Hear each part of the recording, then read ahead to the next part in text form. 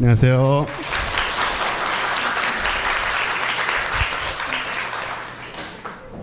다들 보셨겠지만 오늘 오전에 외로운 분이 한 분 TV에 나오셔서 하소연을 하셨어요. 그걸 보면서 이런 소리 들을 것 같으면 과학은 뭐하러 하고 앉아있나 하는 자괴감과 괴로움이 들었어요. 그랬는데 제가 오늘 왔더니 저희 과학과 사람들에게 소포가 와 있었습니다. 소포 안에는 매우 유용한 선물들이, 저희가 나눠 가질 수 있는 선물들이 들어있고요. 편지가 한 통 있었어요. 저도 조금 전에 본 거거든요. 이걸 한번 읽어드리고 시작하고 싶어요. 과학하고 앉아 계시는 분들께 과포자였답니다. 제겐 수학, 물리, 화학, 생물들은 가까이 하기엔 좀 까칠한 과목들이었거든요. 과학과 과학하시는 분들이 이렇게 심한 매력을 가지고 있는지도 미처 몰랐었고요. 살면서 몇 번인가는 자신만의 사막을 홀로 건너야 하는 시간이 있다는데, 산다는 것은 어디까지인가를 끝없이 생각해야 했던 지난 3년이 제겐 그런 시간이었답니다. 웅크리고 있던 그 시간 내내 순수하고 진지하고 따뜻하고 위트 있는 여러분들께서 저와 함께 해주셨고, 제가 걷고 있는 사막을 좀 더 넓고 깊고 맑은 관점으로 볼 수 있게 안내해 주셨습니다. 좀 늦었긴 했지만 동봉한 저의 작은 답례는 파토님께서 최 팀장님, 기자님, 이강환님, 이명현, 이종필, 장대익, 윤성철, 홍승수, 김상우님들께, 그리고 미처 답례품을 준비하지는 못했지만 더불어 함께해 주신 많은 분들께 별과 우리와 내 안으로의 길 안내를 해주신 것 감사했다는 말씀을 대신 전해주셨으면 합니다. 60년을 살았어도 이런 편지는 처음이라 쑥스럽습니다만 다시 한번 깊이 감사드립니다.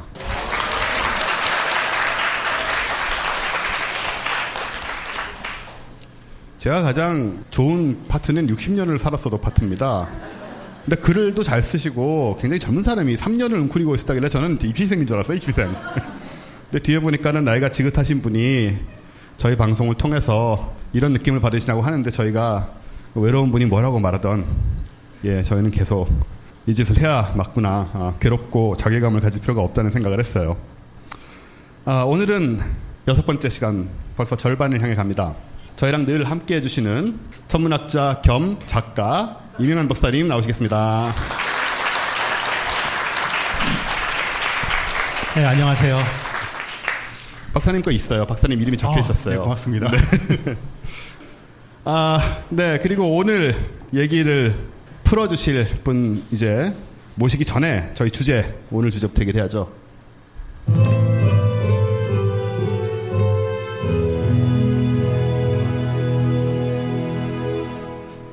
깊이, 더 깊이 대충 떠올리실 수 있죠? 어떤 얘기일지.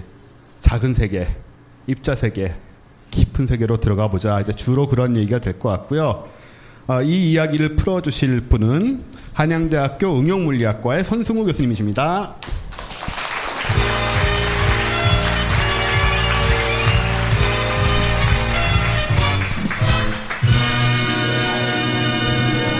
예, 안녕하세요. 한양대학교 응용물리학과의 손승우입니다. 반갑습니다. 네, 앉으시죠 이제. 여기 항상 게스트께서 항상 칼세이건 바로 옆자리에 앉게 되십니다. 네. 저 사진은 언제 사진입니까? 5년 전 사진입니다. 5년 전이요? 네. 생각만큼 많이 변하진 않으셨어요. 네, 피부는 좀 많이 상했습니다. 예. 저는 저게 지금 불과 4년 전이거든요? 이게요? 네, 이게 4년 전인데, 어때요? 많이 사갔죠? 이거 과학과 사람들 하다 다 이렇게 됐어요. 어떡하실 거예요? 이명환 박사님은 저게 최근 사진이시고 거의. 최근인 것 같아요. 머리 보니까. 그죠. 네. 제가 항상 올라오는 분마다 이걸 여쭤보는데, 손승우 교수님은 동안이세요, 그죠? 나이도 그렇게 많지는 않으세요, 이명환 박사님에 비해서는. 네. 젊으신 분이. 응용물리학. 근데 교수님께서는 저희 방송에도 여러 번 출연하셨던 김범준 교수님이나 정하웅 교수님처럼 통계물리학 쪽을 하시는 분이시죠? 예, 전 통계물리학을 전공했고요. 네. 그중에서는 복잡계 네트워크 이론을 했습니다. 그쪽 분들 중에 하나인 거죠? 예, 맞습니다. 네, 저쪽 분들이 항상 재밌고 그래요. 되게 순진하고, 여러분 김범준 교수님 저희 팟캐스트 들어보셨으면 아시겠지만, 그리고 옛날에 정하웅 교수님 하신 거 들어보셨으면 아시겠지만 굉장히 괴짜들이고 아주 격이 없는 분들입니다. 손승우 교수님도 그러십니까? 유전자를 좀 물려받았습니다. 네. 근데 한 가지 궁금한 거는 우리가 지금 입자에 대해서 얘기를 할 건데 네. 통계물리학이라고요. 그죠? 예. 복잡계. 예, 그렇습니다. 이게 좀 관련이 있는 분이라 우리가 모신 건지 네. 아닌지 제가 좀 확인을 해보고 싶습니다. 오늘 내용이 이제 더 점점 깊이 들어가면서 큰 거에서 작은 것들을 갖다 보는 그런 시각을 갖다가 제시해 주는데요. 네. 저는 사실 입자를 전공한 건 아니고 그쪽에서 네.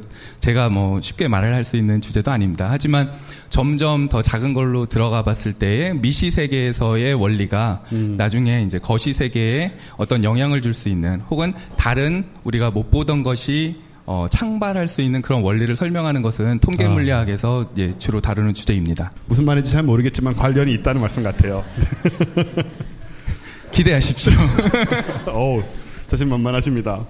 어쨌든 JTBC 뉴스를 포기하시고 이 자리를 또 메워주신 여러분들에게 저희가 최대한 좋은 내용으로 보답하도록 하겠습니다. 그러면 영상을 제가 준비를 하겠습니다.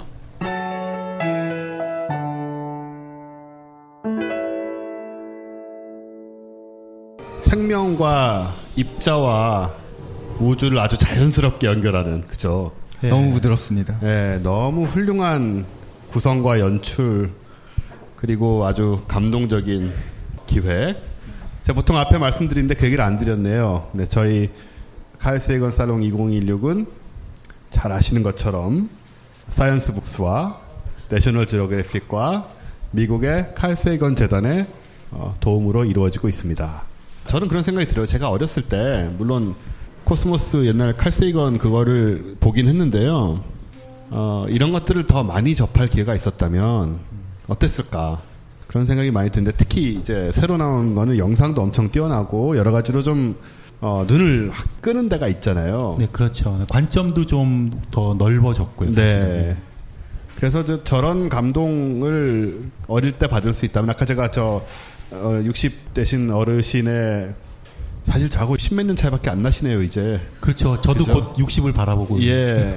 참 어르신이라고 어쨌든 읽어드렸지만, 우리가 되게 이제 어렸을 때 아무래도 서양이나 선진국 사람들은 그런 기회를 좀 많이 겪는 것에 비해서 우리는 우리 세대도 못 겪었지만 요즘은 이런 좋은 콘텐츠가 나왔음에도 불구하고 학교 공부에 치여가지고 또 이걸 느꼈어도 다 버릴 수밖에 없는 그런 사회를 살고 있다는 게 너무 안타깝고, 오히려 최근 몇 년 동안 점점 더 나쁘게 흘러왔다. 네, 그런 이제 증거들이 요즘 또 드러나고 있고 그런 세상이라 요즘 다 시원하면서도 되게 막 속상하잖아요. 그죠? 두 가지 관점이 항상 공존하고 있죠. 사회 분위기가 사실 굉장히 많은 것에 영향을 미치는데 이런 것들이 좀 이번 기회에 좀 해결됐으면 하는 바람이 있고요. 손승우 교수님께서는 물리학을 전공하시게 된 무슨 동기라든가 배경이 있으세요? 저는 어렸을 때 과학을 좋아하긴 했고요. 네. 과학을 좋아하게 됐던 계기가 사실은 수학을 좋아했었고요. 나가주시겠어요? 여기는 거의 대부분 이제 스포자들이 모여 있습니다. 그런 직접적인 우리가 멘트를 여기서 들은 경우는 거의 없잖아요. 그죠? 네, 그러셨군요. 수학이 재밌으셨죠? 수학이 너무 재밌더라고요.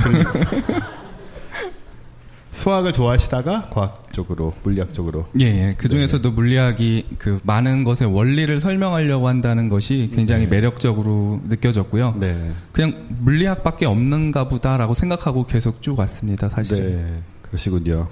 저도 어릴 때부터 물리학 되게 좋아했어요. 차이가 뭔지는 아시겠죠? 네. 네, 수학입니다, 수학. 이제 그러면 저희 손승우 교수님께서 과연 아까 자신있게 말씀하신 대로 도대체 통계물리학과 오늘 우리가 한 내용이 어떻게 연관되는지 그런 부분들을 잘 얘기해 주실 거라고 믿어 의심치 않고요. 자, 이제는 강의는 보통 서서 하십니다. 포인터를 넘겨받았습니다. 감사합니다. 먼저 지금 굉장히 감동적인 코스모스 다큐멘터리를 갖다가 보고서 이 자리에 그 감동을 같이 느끼시면서 이렇게 강연을 할 수 있다는 게 너무 저로서는 영광이고요. 여기 불러주신 선생님들께 너무 감사드리고요. 그리고 굉장히 중요한 시간임에도 불구하고 JTBC 뉴스룸을 포기하시고 이 자리에 오셔서 과학 강연을 즐기시는 마치 기원전 10세기 전에 고대 그리스의 상인과 그리고 철학자들이 지금 모여있는 그런 자리라고 생각을 하고요. 지난 시간에는 사이비 종교라는 얘기가 나왔었습니다. 예. 뭐 하나 만들죠. 여기 오기 전에 조사를 좀 하려고 예전 강연들의 사진을 봤어요. 그랬더니 선생님들이 다 이렇게 굉장히 멋스러우시더라고요. 이렇게 막 패션도 굉장히 다양하시고 그리고 여성분들이 특히 많으시더라고요. 그래서 제가 여기 갈 때 어떻게 복장을 해야 되나 보니까 지지난주에 김창규 작가님은 모자도 쓰셨더라고요. 그래서 너무 멋있게 하셨다. 나는 뭐 할 수 있는 방법이 없는데 와이프한테 물어봤더니 머플러라도 하고 가라고 와이프 머플러를 갖다가 뺏어서 하고 왔습니다. 아, 부인 거라고 오신 거예요? 네. 과학자들은 이런 거 잘 안 하죠. 예. 제가 코스모스에 대해서 여기서 말할 수 있는 게 정말 영광인 이유 중에 하나가요. 제가 어렸을 때 우연찮게 코스모스를 봤어요. TV에서 해주는 다큐멘터리로 봤는데 뭐 전편을 봤던 것도 아니고 몇 편을 띄엄띄엄 봤습니다. 사실은 제가 사실은 79년생이에요. 근데 코스모스가 방영된 게 미국 첫 방영이 80년대인가 그렇고요. 우리나라엔 그 뒤에 이제 방영이 됐는데요. 우리나라에 이런 훌륭한 다큐멘터리를 사실 방송해줬다는 게 놀라운 건데 언제 해줬냐면 밤 늦게 해줬어요. 낮에는 안 해주고 뭐 주요 시간에 당연히 못 해주죠. 한 밤 10시쯤 시작해서 12시에 끝나나 막 이런 식으로 방영이 됐었는데요. 예전에 저희 집이 사실 좀 부유하지 못했습니다. TV가 옛날 집은 그랬죠. TV가 안방에 있고 거기서 다 같이 밥을 앉아서 먹으면서 TV를 보고 잘 때는 너희들 방 가서 자라. 부모님은 여기 안방에서 잔다. 그런데 이제 가끔 아버지가 이제 굉장히 늦게까지 일을 하시고 못 들어오시는 날이 있어요. 그러면은 어머니한테 떼를 쓰죠. TV 좀 늦게까지 보게 해달라고. 그렇게 하다가 밤 10시쯤 됐는가 이런 다큐멘터리를 하는 거예요. 저는 한 번도 이런 걸 본 적이 없고 과학이 교과서에서만 배우던 과학 같은 것이 사실은 내 머릿속에 조각조각 나서 떠다니고 있었던 그런 시기였는데 이 다큐멘터리를 우연히 보니까는 내가 알고 있었던 과학들이 막 연결이 되는 거예요. 오늘 느끼셨겠지만 선생님들이 들으셨던 우주의 얘기와 생명의 얘기와 화학 시간에 배웠던 화학식과 물리에서 배웠던 힘과 에너지들이 다 연결이 되잖아요. 이런 굉장히 큰 시각을 갖다가 줄 수 있었던 그런 다큐멘터리였고요. 다는 못 봤어요. 가끔 가다가 아버지가 늦게 오실 때만 이렇게 볼 수 있었는데 그때는 어머니는 주무시고 저는 거기서 혼자 막 새벽까지 이걸 갖다 막 이렇게 눈 비비면서 봤던 그런 기억이 있습니다. 사실 이런 다큐멘터리를 갖다가 어린 나이에 봐야 돼요. 지금 여기 와서 앉아 계신 우리 초등학교 친구들 굉장히 좋은 경험을 하고 있을 거라고 생각을 합니다. 그리고 부모님들 다큐멘터리 꼭 보여주셔야 됩니다. 제가 이런 다큐멘터리를 보고서 사실은 과학을 하고 싶다는 생각을 많이 했던 것 같아요. 물리학이라고 하는 것에 특히 매력을 느꼈던 게 원리를 갖다 설명해 들어가려고 노력한다는 자세가 사실은 굉장히 매력적으로 느껴졌었는데요. 제가 나중에 이제 후에 그래서 물리학을 전공을 하려고 물리학과로 진학을 해요. 물리학과에 진학을 해서 그 물리학을 갖다 이렇게 쭉 배우다가 나중에 또 한 번 더 그런 어떤 감동? 비슷한 걸 갖다가 느꼈던 적이 있었는데요. 그 얘기를 갖다 시작하면서 오늘 제 강연을 한번 시작해 보도록 하겠습니다. 제가 오늘 설명드리려고 하는 것은 사실은 제 나름대로 그냥 제목은 여기서 말하는 복잡계라고 하는 것은 사실은 물리학을 말하는 거고요. 생명현상의 키워드를 사실 저는 맞췄습니다. 오늘 사실 오기 전에 제가 이거를 갖다가 한번 보고서 어떤 얘기를 갖다가 제가 해드리는 게 제 감동을, 제 느낌을 갖다가 감상을 잘 전달하는 길일까 생각을 해봤더니 저는 여기에서 키워드가 사실은 생명현상으로 와 닿았어요. 아까 중간에서도 생명이라는 시라고 하는 부분이 있었는데요. 제가 생각했었던 것을 좀 얘기해 드리겠습니다. 제가 물리학과에 가서 배우니까 사실 이런 것들을 배워요. 좀 전에 이제 거기에서도 보면은 이런 힘을 배웠죠. 여기 스트롱이라고 되어 있는 거는 강한 핵력, 이거는 전자기력, 약한 핵력, 중력이라고 하는 거예요. 물리학과에 가니까 이런 걸 실제로 배워요. 그래서 이게 소위 자연의 4가지의 펀더멘탈한 포스라고 합니다. 그래서 여러분들이 가셔서 자연의 4가지 힘이라고 구글에 검색을 하시면은 물, 불, 물, 바람이 나옵니다. 그거 아니고요. 자연의 4가지 펀더멘탈한 포스라고 하면은 자연에 있는 모든 힘은 다 이 4가지로 설명할 수 있다는 겁니다. 그래서 써서 중성자가 양성자와 중성자를 갖다 묶여 있을 수 있도록 만드는 게 바로 강한 횡력이라고 하는 것이고요. 그리고 아까 남자애가 여자애를 만졌는데 서로 밀쳐내서 못 만지게 했던 게 바로 전자기력이라고 하는 것입니다. 그리고 약한 핵력이라고 하는 것은 우리가 이제 핵분열이 일어날 때 그때 작용하는 힘이 바로 약한 핵력이고요. 그리고 우리 우주를 갖다가 붙잡고 있는 힘이 바로 중력이라는 것입니다. 제가 물리학과에 가니까 이런 걸 실제로 배워요. 근데 물리학과에서 어떤 식으로 배우냐면요. 역학 부분에서 이걸 주로 배우고요. 그 다음에 전자기학 부분에서 이걸 배우고요. 이것과 이거는 그 현대물리 시간에 조금 배운 다음에 이제 뭐 입자론이나 이런 거 하시는 분들은 이거 공부를 더 하는데 저는 여기서 공부를 여기는 안 하고 딴 테크트리를 탔습니다. 그래서 여기에서 중요한 그 힘의 크기 같은 게 사실은 좀 중요한데요. 우주가 아까 이렇게 굉장히 작은 상태에서 만들어졌다고 하잖아요. 그 우주가 물질이라는 게 딱 생기고 나서부터 물질은 질량이 있어서 중력이 처음에 이제 나옵니다. 그러니까 중력이라는 힘이 제일 먼저 생기고 그런 다음에 거기에서 이제 얘네들이 결합하면서 강한 핵력과 약한 핵력이 나오고요. 제일 마지막에 그런 원자 핵을 둘러싸는 전자가 포획됨으로 인해서 전자기력이라는 게 생기게 됩니다. 그 크기를 갖다가 대략 살펴보시면은 강한 핵력을 1이라는 기준으로 했을 때 다른 힘들은 강한 핵력보다 다 무조건 작아요. 그래서 우리가 태양으로부터의 그런 에너지를 받는 게 굉장히 큰 힘으로부터에는 에너지라는 것을 사실 알 수 있고요. 전자기력이 그 다음으로 큰데요. 137분의 1 정도의 세기라고, 상대적인 세기라고 말할 수 있고, 그 다음에 약한 핵력, 그 다음에 제일 약한 게 사실은 중력입니다. 그럼에도 불구하고 우리가 중력에 우주가 묶여있는 것을 상상해보면은 다른 힘들이 얼마나 큰지를 알 수 있죠. 그런데 우리가 자연을 살아갈 때에는 우리는 요 힘과 요 힘을 느낄 일은 없어요. 왜냐하면 우리는 이미 안정화된 원자의 세계에 살고 있기 때문이고요. 요 힘은 원자 속에 있는 힘입니다. 그래서 이 힘들이 작용하는 범위는 이렇게 작아요. 그러니까 원자의 사이즈보다도 더 작습니다. 작은 속에 힘이 있고요. 하지만 전자기력하고 중력은 힘이 미치는 거리가 무한대예요. 지금 여기서 제가 설명드린 게 바로 소위 자연의 4가지 펀더멘탈한 폴스라는 건데요. 이렇게 얘기하면 이게 물리학이에요. 근데 이런 물리학을 뭐 이렇게 멋진 도표로도 설명하고 이렇게 하는데, 이 영상을 갖다가 보시면서 아까 여기에서 나왔던 힘들 중에서 제가 강력은 지금 대략 설명을 드렸고요.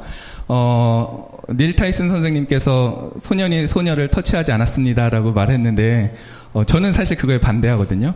이 부분에서 그 힘이라고 하는 것이 미쳐서 터치를 했다는 걸 어떻게 정의하느냐에 따라서 달라질 텐데, 원자에서 질량의 입장에서 보면은 99.9%가 핵에 모여 있지만 사실은 큰 부피를 갖다가 이루고 있는 건 전자가 떠돌아다니는 구름이죠. 그래서 실제로 터치를 했고요. 아버지께서 걱정을 하셔야 됩니다. 이런 힘들이 있는데 제가 설명드린 것처럼 원자 핵 안에서 작용하는 힘들은 우리가 사실은 느낄 수가 없고, 우리가 느끼는 힘들은 대부분 중력과 전자기력입니다. 제가 물리학과 가서 이런 걸 배웠는데요. 4학년 때쯤이었나 교수님 한 분이 설명을 하시는데 학기 제일 첫 시간에 딱 오셔서 칠판에다가 이걸 그리십니다. 쫙 그리시고 우리는 여기 10의 0승에 해당하는 1m의 공간에 살고 있는 인간이다 라고 얘기하고서, 인간의 스케일은 미터예요. 우리가 미터라고 하는 것을 정의한 것 자체도 인간의 길이 단위를 갖다가 사실은 생각을 하고서 미터가 정해지는 거죠. 여기가 미터인데요. 우리 지구는 이 정도 지금 될 겁니다. 우리 반지름이 6,400km니까는 이 정도 오게 될 거고요. 그 다음에 이런 이제 거리 스케일을 갖다 쭉 쓰시면서 이와 비슷한 얘기를 하셨어요. 뭐 일광년, 안드로메다가 어디에 있고, 퀘이사가 어디에 있고. 그런데 이렇게 쭉 멀리 가는 방법도 있는데, 이 안에서 우리가 점점 줄어들어 가면은 이 안에는 박테리아라는 게 있고, 더 줄어서 늘어가면은 우리는 원자를 만나게 되고, 거기에서 원자 핵은 더 작은 10,000분의 1 정도의 크기가 되는 거고요. 그리고 인간이 다루는 가장 작은 크기가 이제 이 정도 수준까지 와 있는 겁니다. 이걸 갖다 쭉 그리시면서 선생님이 이제 설명을 하시는데, 우리 물리학이라고 하는 것이 이 범위를 갖다가 사실 설명하고 있고, 여기에서 어떤 힘들이 있고 이런 얘기를 하세요. 그래서 아까 보셨던 것처럼 여기에서는 강한 핵력과 약한 핵력들이 작용을 할 거고요. 우리가 원자 밖으로 나오기 시작하면 여기서부터는 사실은 전자기력이 지배하는 세계입니다. 그리고 요 이상이 이제 중력이 지배하는 세계가 되는 건데요. 이런 얘기를 갖다 쭉 들으니까 제가 학부 과정 동안에 물리학을 전공하면서 들었던 많은 이론들과 이렇게 물리 공부를 했던 것들이 사실은 그 물리학을 4년 동안 전공하면서도 머릿속에서 파편화돼서 이렇게 돌아다니고 있었거든요.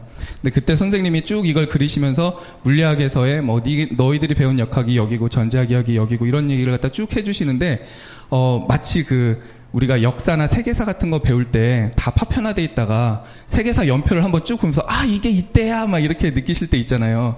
막 속이 시원해질 때가 있죠. 사이다 마신 것처럼. 물리학의 연표라고 하면 사실 이런 게 연표가 될 것 같아요. 근데 오늘 보신 주제에 해당하는 딥더 스틸 그거에 해당하는 그 주제가 이것과 연관이 돼 있는 거죠. 우주에서부터 점점 더 작은 단위로 들어가 봤을 때 우리가 마주치는 것들을 갖다가 지금 쭉 설명을 해주셨습니다. 이런 설명을 갖다가 제가 그때 마주하고서 물리학을 이렇게 한번 쫙 설명해 주시는 선생님이 있어서 좋다라고 생각하고 대학원을 진학했어요. 그런 다음에 나중에 책을 읽는데 최무영 교수님의 물리학 강의에 이게 딱 나오더라고요. 내가 그때 봤었던 이게 또 여기서 최무영 교수님은 역시 물리학에 있어서는 정말 글을 잘 쓰신다 생각하시면서 이걸 열심히 읽었던 기억이 납니다. 네, 최무영 교수님의 물리학 강의 책에 보면은 이거 말고도 시간에 대해서도 이런 걸 생각할 수 있고 우주의 나이를 갖다 이렇게 생각했으면은 우리가 1초라고 하는 단위로부터 10의 20승까지의 시간을 갖다 생각하는 거고요. 그때 1년, 인간이 만들 수 있는 가장 짧은 시간, 그리고 인간이 이해하는 가장 짧은 시간이라고 하는 건 이건 프랑크 시간이라고 하는데요. 그 이론적으로 생각할 수 있는 가장 짧은 시간이라고 하는 겁니다. 최무영 교수님의 물리학 강의에 보면 더 부드럽고 자연스러운 설명이 나오고요. 제가 이걸 보고서 사이다를 느꼈겠죠, 다시 한번. 그런데 최근에 한 4년 전인가?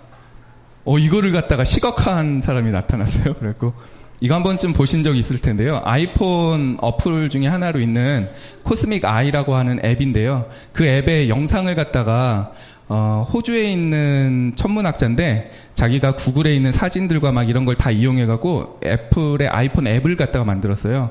그 이름을 코스믹 아이라고 해서 여기 우리 예쁜 여성분이 누워 계시죠? 여기가 우리가 10cm 단위고 이걸 갖다가 줌인, 줌아웃 했을 때 어떻게 보이는지를 갖다 시각적으로 보여주는데 제가 그때 어떤 감동을 느끼셨는지 여러분들도 한번 보십시오.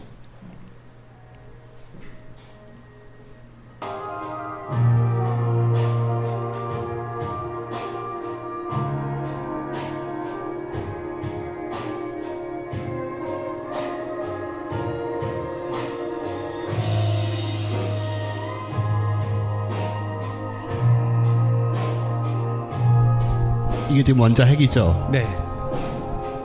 쿼크까지 보였습니다.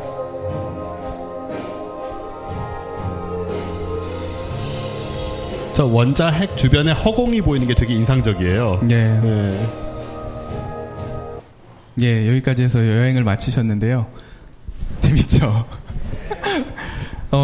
이게 사실은 한 4년 전에 만들어져서 공개됐던 앱인데 한 2년 전에 페이스북에서 막 한참 돌았어요. 사람들이 이거 봐라. 그러니까 네, 이렇게 한번 우리가 세상을 보고 나면 우리가 얼마나 큰 세상에 어떻게 살고 있고 우리 가장 깊숙이 들어가면 어떤 것이 있는가 다시 한번 생각해 볼 수 있게 되는데요. 이 사이에 지금 생명을 느끼기 시작했던 시간이 거리가 언제쯤이고 생명을 느낄 수 있는 거리가 어디까지인지 혹시 보셨어요? 지금 여기 사람이랑 우리가 생명체들은 살아가는 건 한 미터 단위에서 살아가죠. 커봤자 한 10m? 고래 한 100m? 이렇게 할까요? 미터 단위 정도에 살고 있는데, 아까 막 들어가서 DNA는 얼마 정도였어요? 우리가 원자 하나 정도, 그러니까 원자 하나 정도 사이즈가, 옴스트롱이라고 부르는데 10의 마이너스 10승 미터입니다. 네, 그런 원자들이 몇 개 모여야지 이제 분자가 되는 거잖아요. 그러니까 10의 마이너스 9승 정도. 그런데 우리는 한 10m 정도 살면은 우리는 한 10의 10승 범위를 갖다가 생명이라는 게 살아가고 있어요. 그리고 여기 여러분들 보실 때 이게 스케일바인데 스케일바가 늘어나는데 10배씩 늘어나는 걸 보셨을 거예요. 그래야지 빨리 우주까지 갔다 오죠. 등속으로 늘어나면 안 되고요. 늘어나는 속도가 점점 빨라지는 거예요. 맞아요. 이렇게 막 빨라지는 거예요. 그리고 줄어들 때는 10분의 1씩 줄어든 거였고요. 이거 영상이 나오기 전에 사실은 예전에 한 1970년대에 이미 이런 생각을 갖다 하셔서 만들었던 작은 숏 무비가 있습니다. 뭐 파워 오브 10이라고 하는 그런 무비도 있고요. 그리고 코스믹 보이지라고 하는 그런 영상도 있었어요. 전에 비슷한 그 컨셉의 영상인데 다시 한번 이렇게 만들어서 굉장히 조명을 받았던 그런 생각이 나고요. 이 안에서 제가 말씀드린 것처럼 생명이라는 게 있는 스케일은 한 이 정도예요.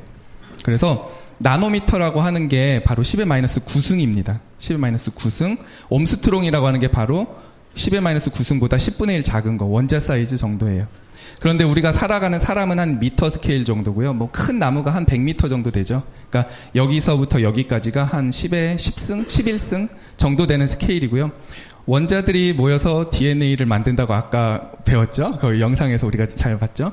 얘네들이 모여서 프로틴이 되고 이런 것들이 좀 모여있으면 바이러스도 있고 그리고 우리가 여기에서 박테리아 같은 거, 미토콘드리아 그리고 세포 그리고 우리가 뭐 수정란 같은 것도 여기서 볼 수 있고요. 달걀, 그 사람 이런 식으로 볼 수 있습니다. 이게 생물학에서 볼 수 있는 바로 그런 스케일인데요. 점점 깊게 들어가면서 우리는 여기서 생명의 어떤 작은 우주를 갖다 발견합니다. 아까 봤던 리틀 코스모스라고 하는 것이 사실은 여기에 있는 거죠. 그럼 이렇게 자꾸 작게 쪼개서 들어가다 보면은 쿼크가 나오고 뭐 조금 더 올라가면 원자 핵이 나오고 하는데요. 닐스 타이슨이 아까 설명하는 중간에 금 원자를 갖다 설명했었죠. 금 원자 막 흔들리고 있는데 원자 핵에 양성자가 79개, 중성자가 79개 하는 금 원자가 있다고 하면서 주변에 전자가 79개가 도는 모습을 보여주면서 금 원자가 빛나는 이유는 이 많은 전자가 빛을 반사하기 때문이다 이렇게 얘기하는데 금 원자가 빛나진 않죠. 금 원자들이 금속 결합을 한 게 사실은 빛나는 거거든요. 그래서 정확한 의미에서는 사실은 저는 반대해요. 원자가 빛나진 않습니다, 절대. 그래서 금속 결합을 해 있는 그 안에서 이제 빛이 나게 되는데 그 금속이라고 하는 성질이 자유전자가 떠다니기 때문에 그 자유전자들이 빛들을 갖다가 다 이렇게 다시 반사를 갖다 시키기 때문에 금속이 빛나는 거거든요. 그런 식으로 계속 작게 들어가다 보면은 얘네들이 원자들이 격자를 이룰 때는 우리가 아까 설명에서 나왔던 것처럼 석영을 이루기도 하고 어떤 좀 복잡한 원자들이 모여있다고 해도 그 도자기를 만드는 작은 흙 같은 걸 만듭니다. 그런데 어느 순간 얘네들이 원자들이 모여서 DNA가 됐을까? 왜 생물하고 무생물은 달라지게 됐을까? 이런 것을 갖다가 궁금해할 수 있겠지요. 그래서 앞서 거기에서 보면은 이런 물 분자를 갖다가 예를 들어서 설명을 했어요. 물 분자를 갖다 쫙 보여주면서 이 H2O라고 하는 분자가 응결돼 있으면은 액체가 되고 얘가 여기서 에너지를 뚫고 나오면은 기체가 됩니다라고 하면서 사실은 정확하게 이때 상의 변화를 갖다 설명한 거죠. 액체라고 하는 상이 있고 기체라고 하는 상이 있는 겁니다.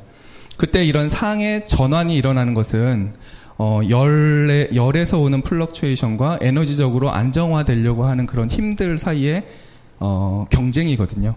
그런 경쟁을 갖다가 제대로 기술하는 게 바로 이런 상전위를 갖다가 얘기하는 거고 그 부분에 바로 통계물리학이 있습니다. 자, 그런 식으로. 네. 그래서 여기까지 해서 오늘은 입자를 얘기하는 게 아니고 통계물리를 말씀드릴 거라고 끌고 왔습니다. 그래서 통계물리학이 사실은 여기에 있는 거고요. 이렇게 상전위, 상변화라고 하는 것에서 사실은 생명도 나왔을 거라고 생각을 할 수 있는 거예요. 이 영상을 보면서 여러 가지 저 나름대로의 오게티라고 생각했었던 것들 잠깐 말씀드리는데요. 이 코스모스의 너무 놀랍고 좋은 점은 내가 미처 보지 못했던 것을 갖다가 굉장히 오감으로 느낄 수 있게끔 상상력을 자극해줘요. 원자가 이렇게 생겼다는 걸 눈으로 보여주잖아요. 우리는 원자를 갖다가 못 보잖아요. 못 보는데 원자가 이렇게 생겼다고 보여줘요. 선생님이 얘기했던 것처럼 원자는 절대 이렇게 생기지 않았습니다. 이제는 우리가 원자 모델이 바뀌었죠. 그러니까 전자가 이렇게 돌지는 않는데 그렇게 돈다고 상상하는 게 그 모델을 갖고 있는 게 사실은 자연을 이해하는 데 더 도움이 되기도 합니다. 그렇다고 원자의 전자들이 이렇게 돌고 있다고 해서 분자를 이뤘을 때 이렇게 돌고 있겠냐? 라고 하면 그건 또 아니에요. 공유결합을 하면은 전자들의 움직임이 달라져야 되는데 그 부분은 미처 그리지 않으셨습니다. 그래서 제가 여기서 오게티라고 생각하는 거고요. 그럼 이런 물분자들이 이렇게 만들어져 있고 그게 액체가 됐다가 기체가 됐다가 더 큰 에너지를 받으면은 플라즈마 상태가 됩니다. 사실은 정확하게는 태양도 기체 상태라고 하기보다는 플라즈마 상태인 거죠. 여기서도 기체 상태라고 그냥 쉽게 얘기를 하긴 했지만 플라즈마 상태에서는 원자핵과 전자들이 사실은 떨어져 있는 상태고 서로 마구 섞여 있는 그런 상태라고 할 수 있습니다. 이런 식으로 상의 변화는 우리가 물 분자 하나를 이해하는 것보다 더 풍부한 것을 사실은 줘야 되거든요. 액체라고 하면 우리가 액체한테서 느낄 수 있는 성질들이 있고 차가운 얼음이 되면 고체에서 느낄 수 있는 그런 성질이 있듯이 분자만 봤을 때는 우리가 이해하지 못하는 것을 많은 분자들이 결합해서 어떤 모양을 이루었을 때 거기에 부여되는 다른 성질들이 존재하게 됩니다. 이런 것들을 갖다가 잘 생각해 보면은 작은 원자들이 모여서 분자들이 됐고 그런 분자들이 생명을 이루고 있는데 우리 몸속에서 일어나고 있는 것은 도대체 왜 이렇게 일어나고 있을까? 이런 것을 갖다가 한번 상상을 해볼 수 있겠죠. 그래서 여러분들 상상력을 조금 더 자극해주기 위해서 다른 영상을 한 가지 더 보여드릴까 해요. 이거는 우리의 몸속에 있는 세포 단위에서 일어나고 있는 현상을 갖다가 우리가 직접 보지는 못하지만 지금까지 과학자들이 연구한 것들을 바탕으로 생명현상에서는 분자들이 이런 정도로 움직이고 있습니다라고 하는 걸 보여주는 거예요. 아까 원정우 파터님께서 설명하실 때 광합성이 일어나는 과정에서 기계가 이렇게 돌아가지는 않습니다라고 설명을 하셨죠. 기계가 그렇게 돌아가진 않아요, 우리 어린이. 그런데 우리 몸속에서 분자들이 이런 식으로 움직인다고는 과학자들이 생각하는 모양이에요. 그러니까 요거는 믿어도 돼요. 비슷해요. 가장 비슷한 겁니다. 한번 보시죠. 네, 적혈구고요. 즉 백혈구들이 돌아다니고 있죠.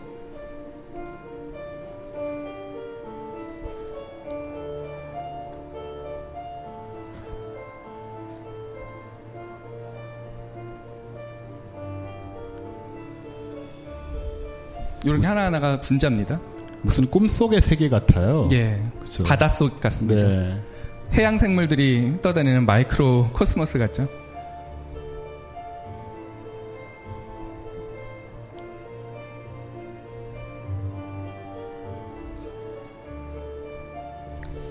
세포 속에는 저렇게 가는 실들이 얽히설키 실제로 있고요. 분자들이 결합해서 어떤 더 큰 분자를 갖다 이루는 그런 모습들을 보여줍니다. 그럼 분자들이 와서 결합을 하면은 다른 분자 구조를 끊기도 하고요. 저렇게 와서 스스로 조립을 하면서 분자들이 움직일 수 있는 길을 만들어주기도 하고 그 길이 끊어지기도 합니다. 실제로 키네신이라고 하는 저런 몰레큘라 모터가 있어서 이런 다른 분자를 갖다 이렇게 등에 지고 걸어가요. 진짜로 저렇게 걷는다 그러더라고요. 네, 진짜로 걸어갑니다. 네, 실제 상황이에요. 네. 네. 너무 귀여워요. 물질의 수송이 저렇게 이루어지는 거죠.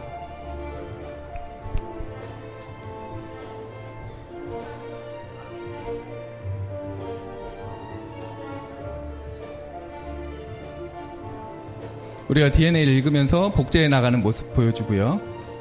그 분자들이 결합해서 어떤 작용을 갖다 하기 위해서 저렇게 결합을 합니다. DNA를 읽죠. DNA를 읽는다고 해야 되나요?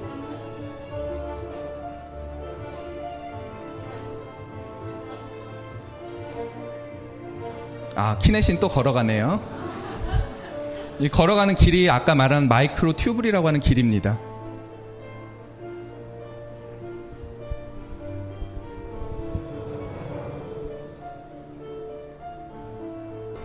우리 몸 안에 이런 세계가 광활하게 펼쳐져 있는 거죠. 그렇죠. 굉장히 많은 세포들, 우리 몸에 뭐 1000억 개 정도의 세포가 그 속에서 이런 것이 작동합니다. 그러니까요. 지금 간단하게 세포 안에서의 세계를 보신 거거든요. 아까처럼 막 이렇게 칼날로 자르진 않지만 정말 그런 무슨 기계 장치들이 걸어가는 것 같은 그런 모습들을 갖다 보실 수 있어요. 이거는 정말 분자생물학 하시는 분들이 연구해서 실제로 이렇게 움직인다는 것을 갖다가 다른 방법으로 증거들을 갖다가 모아서 꾸민 시각화한 그런 화면이에요. 실제로 정말 이렇게 움직이는데 이런 움직임을 할 때 그런 어떤 열적인 요동을 갖다가 이용해서 저걸 갖다가 다 해요. 실제로 에너지를 갖다 쓰기도 하고 하면서 다 하는데 놀랍죠. 저 안에서 생명들이 우리가 뭐 이렇게 그냥 사람을 갖다가 이루고 있는 것도 놀라운데 그 안에 더 작은 세계로 또 들어가면 또 다른 메커니즘들이 거기서 존재합니다. 그게 정말 사실은 그게 너무 놀라운 것 같아요. 이런 언제부터 생명이라는 게 생기는지. 물리학자들도 이거에 대해서 굉장히 고민을 많이 했어요. 수학자들도 고민을 했어요. 그런데 여기에 대해서 다는 답을 갖다가 저도 잘 몰라요. 저도 답을 잘 제대로 드릴 수 없을 것 같고요. 하지만 오늘 저는 약간의 힌트만 드리고서 이런 가능성을 생각해 볼 수 있지 않겠습니까? 라고 하는 것을 그냥 던지고 모든 상상은 집에 돌아가셔서 하는 걸로 맡겨두도록 하겠습니다. 제가 그래서 오늘 설명드리려고 하는 것은 이 얘기예요. 우리가 굉장히 만약에 어떤 생명이라고 하는 것을 갖다가 가지고 놀아보고 싶으면, 생명에 대해서 생각을 한다면은, 너는 그냥 아주 큰 체커보드 하나가 있고, 그리고 굉장히 많은 플랫 카운터만 있으면 2가지 색깔로 된, 그거면 충분하다라고 감히 말했던 게, 마틴 가드너라는 분이 1970년에 사이언티픽 아메리카에 이런 얘기를 합니다. 이 얘기를 했던 근거 중에 하나가 무엇이냐면은, 제가 오늘 설명드리려고 하는, 셀룰라 오토마타라는 거예요. 아마 들어보신 분들도 있을 건데, 셀룰라 오토마타라고 하는 게 뭐냐면은, 우리가 크리스탈의 성장이나 식물의 생장 같은 걸 보면 의식 없이 간단한 규칙만으로도 복잡한 패턴들을 갖다가 잘 만들어냅니다. 그렇게 만들어지는 어떤 패턴들이 있는데, 그럼 생명이라는 것도, 혹시 로봇이 존재한다면, 로봇을 복제해주는 로봇도 또 있다면, 그럼 생명과 같은 진화 모습을 할 수 있을까? 라고 하는 그런 질문을 한번 던져보는 거예요. 태초의 생명이 어떻게 생겼는지 모르지만 그게 혹시 이런 식으로 되진 않았을까? 이런 질문을 갖다 했던 게 이제 울람이라는 분과 유명한 노인만이라는 분이, 폰 노인만이 바로 이런 생각을 갖다가 합니다. 그래서 이때 이제 울람하고 폰 노인만이 모여서 같이 이렇게 얘기를 하는데, 커피룸에 모여서 막 얘기를 했대요. 그랬더니 유명한 수학자인 존 컨웨이라고 하는 분하고 같이 한 18개월 동안 커피룸에서 이런 얘기를 하면서 커피를 마시고, 대부분의 시간에 이런 얘기를 하다가 딴 얘기 하다가 한 18개월 동안 막 얘기하다가, 야, 우리 그럼 이런 셀룰라 오토마타라는 거 만들어 보면 어떨까? 그냥 간단한 규칙으로 한번 해보자라고 해서 시작한 게 이런 거예요. 제가 지금 설명드리는 걸 한번 잘 쫓아와 보세요. 여기에 지금 그냥 빈 칸이 있어요. 빈 칸인데 한 줄로 늘어서 있는 빈 칸이에요. 이거는 보통 그리드라고도 하기도 하고 격자라고 그냥 생각하시면 돼요. 바둑판입니다. 바둑판. 근데 한 줄로 돼 있는 1차원 바둑판이고요. 여기에 검은 돌을 놓을지 흰 돌을 놓을지를 갖다가 10, 10 이런 걸로 그냥 표시를 했다고 생각을 해볼게요. 그럼 뭐가 없다, 있다, 없다 이렇게 생각하셔도 좋고요. 그냥 흰돌, 검은돌이라고 생각하셔도 좋습니다. 그런데 이렇게 흰돌이나 검은돌이 놓인, 혹은 여기에 뭐가 있고 없고인 상태를 갖다가 우리가 어떤 상태라고 할게요. 근데 이 상태에서 다음 상태로 바뀔 수 있는 그런 규칙 같은 걸 적용할 거예요.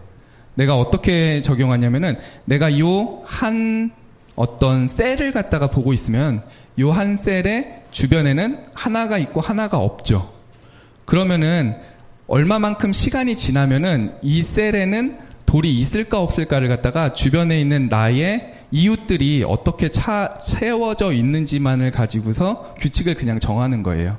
그래서 첫 번째 제가 그냥 말씀드리는 규칙은 이런 규칙이 있다. 첫 번째 어떤 상태가 있는데 거기에서 이 셀이 채워져 있을지 말지는 이 주변만 보고서 그냥 결정을 해요. 이 셀은 안 채워져 있는데 주변에 있죠? 그럼 이 셀이 어떻게 될지를 결정을 하는 거예요.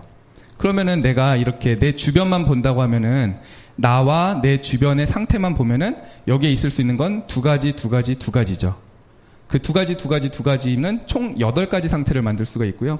그 8가지 상태에 대해서 내가 여기에 채울지 말지에 해당하는 2가지를 갖다가 더하면은 2의 8승 정도의 가지수를 만들 수가 있습니다. 그렇게 하면은 규칙들을 갖다가 만들 수 있고요. 그 규칙을 갖다가 내가 정하기에 따라서 이름을 붙일 수가 있어요. 예를 들어서 모두 다 비어 있으면은 여기엔 애초에 생명이 없었다고 생각하고 아무것도 없다. 이렇게 해버리고요.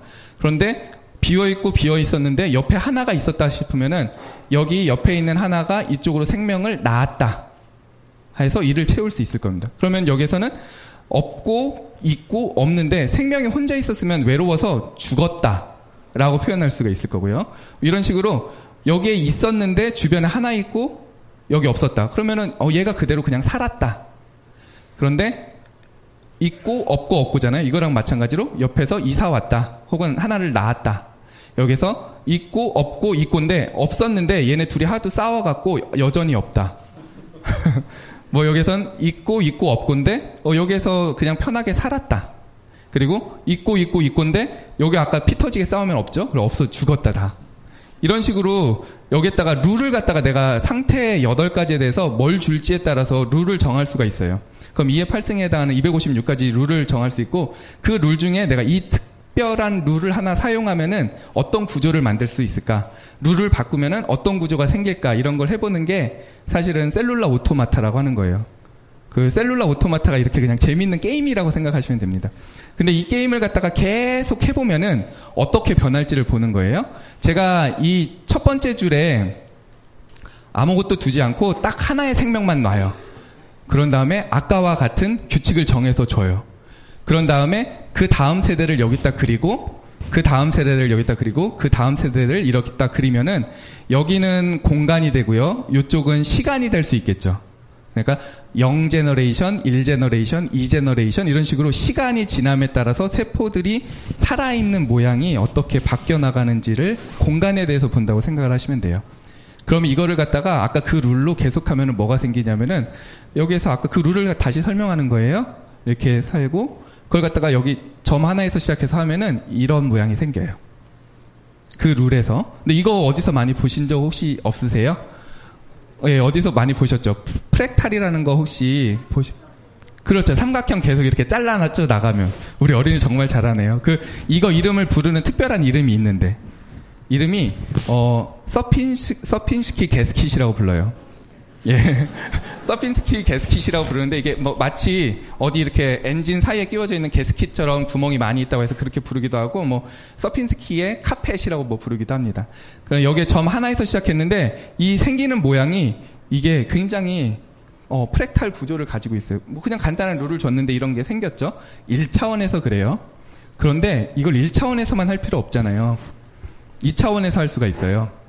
그 2차원에서 하는 걸 생각해내신 분이 이제 존 코네이가 아까 말씀드린 대로 커피룸에서 커피 계속 마시면서 서로 잡담을 해요.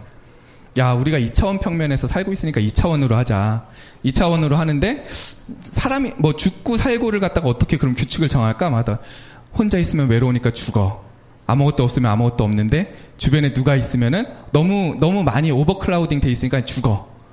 그리고 여기에 이렇게 3개가 있으면 여기 하나 나.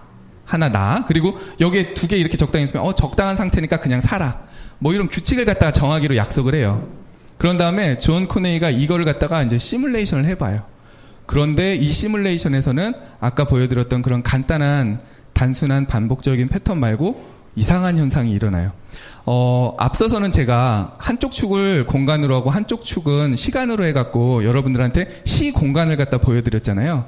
근데 2차원이 되면은 2차원을 보여드려야 되는데 시간축을 한쪽 세우면은 3차원으로 보여드려야 돼요. 그래서 화면에 보여드리기가 어려워서 보통 영상으로 이렇게 동영상으로 이제 변하는 모습을 갖다 보여줍니다. 이 존 코네이라는 분은 아직 살아계시고요.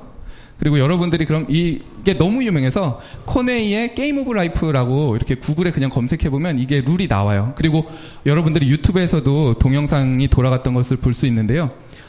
그리고 참고로 코네이스 게임 오브 라이프라고 검색어를 딱 치면은 구글에다가 넣으시면은 검색 결과가 나오고 한쪽 구석에서 게임 오브 라이프가 막 이렇게 움직여요. 구글의 그 이스터 에그로 숨겨놓은 것 중에 하나가 이거거든요. 코네이스 게임 오브 라이프라고 치면은 그 시뮬레이션을 하는 게 쭉 보입니다. 근데 존 코네이가 게임 오브 라이프로 너무 유명하니까 수학자들 사이에서도 뭐 물리학자들 사이에서도 이걸로만 자꾸 얘기되니까 나는 수학자인데 자꾸 이 게임만 하는 줄 안다고 좀 억울해하면서 했던 인터뷰가 하나 있는데요. 우리 코네이 선생님의 음성을 들으면서 한번 룰을 갖다가 지금 영어로 나오는데 한번 들어보세요. 아까 설명드렸던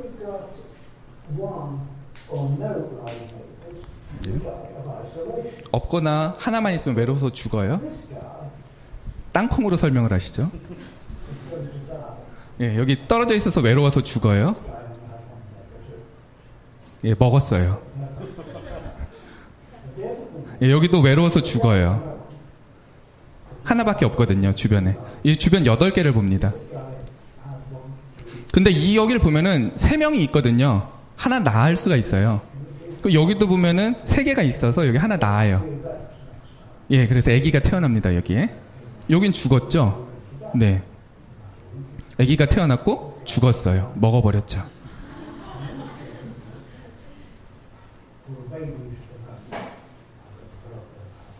네.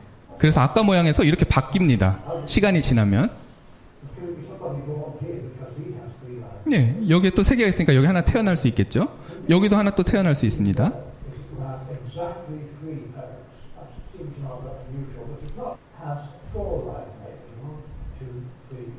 예, 4개나 있죠?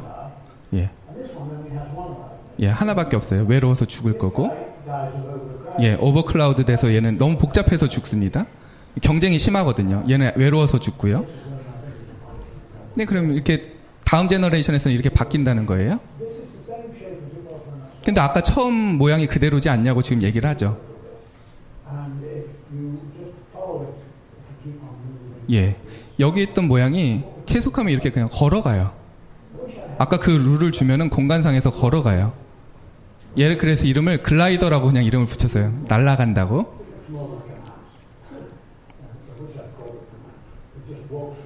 자, 처음 시작한 곳에서 예, 계속 뭔가 이렇게 계속 돼 나가는 것을 갖다 볼 수가 있죠. 아까와 같은 그런 간단한 규칙을 갖다 준 겁니다.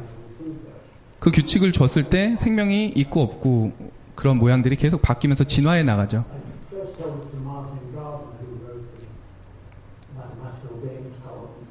예, 이게 마치 생명과 같다는 거예요.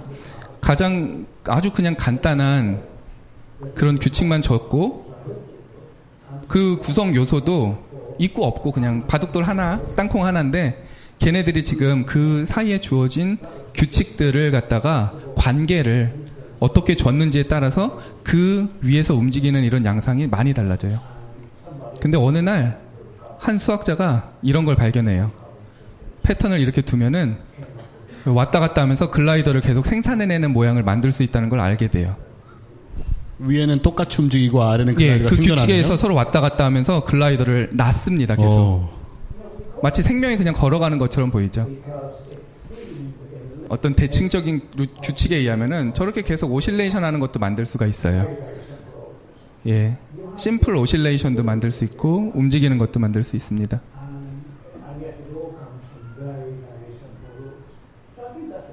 얘도 걸어가죠. 얘는 뭐 스페이스쉽이라고 보통 부르는 거고요. 예, 이런 것들이 많이 모여서 움직이고 있다면은 예, 이렇게 복잡한 것도 만들 수가 있습니다. 근데 코네이가 이런 걸 갖다 이제 설명하고 나서 이런 간단한 것에서도 우리가 그 사이의 관계라고 하는 것을 어떻게 주는지에 따라서 굉장히 복잡한 움직임을 갖다가 만들어낼 수 있고 우리가 생각하는 움직임, 뭐 세포들 사이에서 일어나는 그런 것까지 생각할 수 있는 것처럼 힌트를 하나 줘요. 그런데 시간이 많이 지나고 이 사이트가 이렇게 시뮬레이션을 해볼 수 있는 그런 툴을 제공합니다. 사람들이 별의별 걸 다 디자인해봐요. 그러다가 나온 것을 한번 보시죠. 보면은 깜짝 놀라실 겁니다. 이거는 아까 말씀드린 게임 오브 라이프를 사람들이 인위적으로 좀 디자인을 해서 만들어낸 것들입니다. 글라이더 가는 거 아시죠? 글라이더입니다. 이거는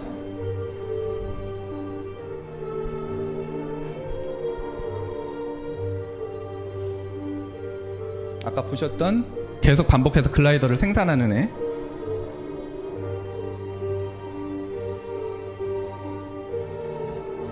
이런 거를 잘 디자인하면은 이렇게 만나게도 할 수 있겠죠. 글라이더가 만나서 서로 소멸합니다.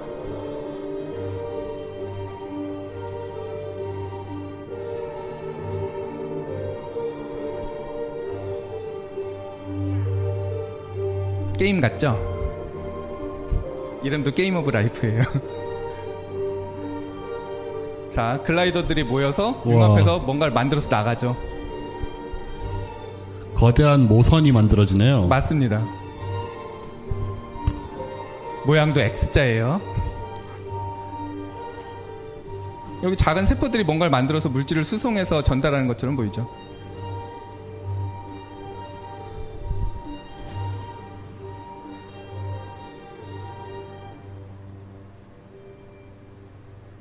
디자인한 거예요.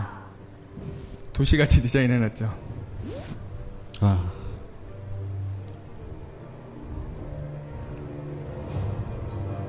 개미나 벌들 같은 모습이 느껴져요.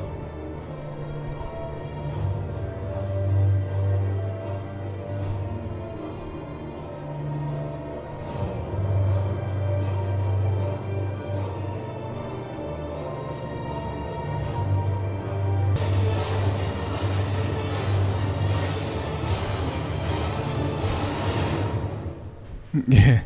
여러분들 여기에서 지금 정말 단순한 입자 하나 가지고서 규칙들을 적용해서 만든 거라고 믿겨지시나요? 이게 아까 처음에 보여드렸던 우리 세포 안에서 작동하고 있었던 작은 분자들이 이루어서 만들어내가는 몰레큘러 모터 같은 것처럼 보이진 않으세요? 저는 그거라고 지금 말씀드리진 않아요. 그렇지 않으세요? 여러분들의 눈을 그냥 여러분들의 믿음을 이렇게 가장 정말 작은 그 상태, 생명이 하나 놓이고 안 놓인 그 상태라고 하는 것을 우리가 잘 알고 있어도 그 안에 룰이라고 하는 관계에서 오는 룰을 어떻게 적용했는지 모르면은 이런 복잡한 다이나믹스가 보일 거라고 생각을 할 수가 없죠. 이런 식으로 우리가 하나의 작은 입자들을 더 깊이 들어가서 안다고 해도 그 안에서 일어나는 생명 같은 것을 이해하기는 사실 쉽지 않습니다. 그 안에서 그렇게 다음 우리가 전혀 보기 힘든 다른 상태가 생기는 게 바로 창발이라고 하는 거예요. 복잡계에서 얘기하는 창발이 우리가 작은 입자 하나하나 상태 하나하나를 알더라도 그 안에 규칙으로부터 룰, 관계로부터 오는 그 더 큰 스케일에서 보이는 그런 현상들을 얘기하는 거죠. 이런 복잡계는 많이 있어요. 거창 오리떼가 날아가는 거 보면 오리 한 마리 내가 이해해도 그 오리떼들이 커다란 구름 같은 걸 만들면서 돌아다니는 걸 이해할 수는 없잖아요. 그런 것과 같이 우리 복잡계의 하나의 대표적인 게 바로 생명이라는 겁니다. 생명 그리고 이런 게임 오브 라이프도 될 수 있는 거죠. 이번엔 제가 다른 거 한번 보여드리려고 해요. 예쁜 꼬마 선충이라고 하는 여기에 이렇게 작은 벌레가 있어요. 이거는 단세포 생물은 아니고요. 선형동물이라고 부르는데 얘는 뭐랑 비슷한 거냐면 12지장충이랑 비슷한 거예요. 근데 얘는 별로 해롭지 않고 흙 속에 있어요. 흙 속에 한 1mm 정도 되는데 너무 투명해서 잘 안 보이고 딱 이렇게 보면은 쬐끄맣게 꼬물꼬물 기어가는 것처럼 보일 것 같은 그런 애인데 이렇게 지렁이처럼 이렇게 지나가요. 근데 지렁이는 환형동물이라고 해서 이렇게 마디가 있잖아요. 근데 얘는 그냥 선형동물입니다. 여기에는 세포가 한 1000개 정도 돼요. 근데 얘는 예쁜 꼬마 선충이 과학자들이 사랑하는 동물 중에 하나예요. 과학자들이 얘를 왜 사랑하냐면은 얘는 어떤 예쁜 꼬마 선충을 갖다 놓더라도 세포 수가 정확하게 1000 몇 개예요. 모든 예쁜 꼬마 선충은 세포 수가 정확하게 1000 몇 개, 1097개인가 뭐 그런데 처음에 딱 태어나면 쫙 자라면 1097개까지 딱 오고 그 중에서 뭐 30 몇 개인가가 딱 죽어서 없어진 다음에 정확하게 이 세포 수를 유지해요. 그래서 이 동물 해부학 하시는 분들이 잘라보면서 어느 세포가 어디 있는지 무슨 세포가 무슨 세포를 만드는지 다 연구가 돼 있어요. 그리고 심지어는 얘는 1000개 중의 세포 중에서 한 300개는 여기서 그 신호를 주고받는 신경세포예요. 신경세포면 뉴런이잖아요. 한 300개 정도 되는 뉴런이 어디에 있고 어떤 세포에서 나오고 어떤 뉴런이 어떤 뉴런하고 연결되어 있는지를 다 아는 동물 중에 하나예요.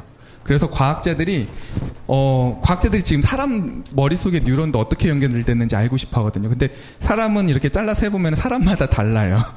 근데 얘는 잘라서 쫙 다 해보면은 뉴런이 어떤 뉴런에 연결되어 있는지 정확히 같아요. 그래서 과학자들이 뉴런들이 연결된 거를 알아냈고요. 이 뉴런하고 똑같은 연결 구조를 갖는 전기 회로망을 만든 다음에 이 뉴런 중에는 이렇게 근육을 움직이게 하는 모터 뉴런도 있고 이렇게 중추가 되는 중추신경 뉴런도 있거든요. 걔네들을 갖다가 전기 회로에다 그냥 똑같이 구현을 했어요. 그랬을 때 그걸 갖다가 레고를 이용해서 만듭니다. 한번 보시죠. 예. 예. 이게 뉴로 로보틱스라고요. 네. 지금 그 신경을 갖다가 구현했던 것을 갖다가 연결 관계를 다 입력을 하는 거예요. 그럼 어디에 있는 뉴런이 어디에 연결되는지가 다 나오고요. 모터 아웃풋을 이용해서 어떻게 움직일까를 갖다가 시뮬레이션을 합니다. 그럼 이게 예쁜 꼬마 선충에 뉴런만 연결한 건데 지가 처음에 막 이렇게 왔다 갔다 하면서 학습을 좀 하고요. 돌아서 갈까? 예. 마치 여기에서 시신경에서 뭐 어떤, 거기는 시각은 없겠지만 어떤 신경에서 센싱을 하면은 그걸 갖다 이용해서 모터 뉴런들이 움직이는 거랑 똑같은 회로를 갖다 구현한 겁니다. 얘가 예쁜 꼬마 선충하고 같은 뉴런 지금 시스템을 가지고 있는 그렇죠. 로봇인 뉴런 거죠? 구조가 같은 겁니다. 네네.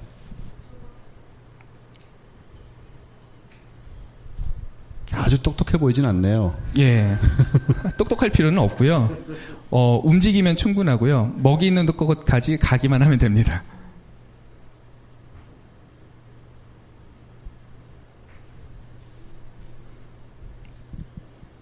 그럼 벽이 있으면은 피하고 다른 곳으로 움직이고 이런 것들을 갖다 할 수가 있어요. 근데 실제로 예쁜 꼬마 선충은 얘가 어떻게 움직이냐면 이렇게 뱀처럼 움직이거든요.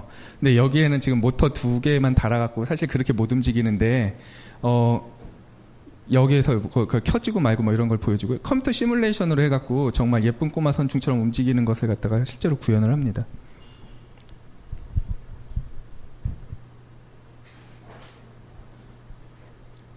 그리고 여기서 사실은 요게 뉴런끼리의 시냅스의 강도 같은 거는 정확히 아직 모르거든요. 그런 시냅스의 강도 같은 걸 정확하게 시뮬레이션을 못했고 그냥 이 연결 구조만 이용해서 한 시뮬레이션에서 저렇게 움직이는 것을 갖다가 확인해 볼 수가 있고요.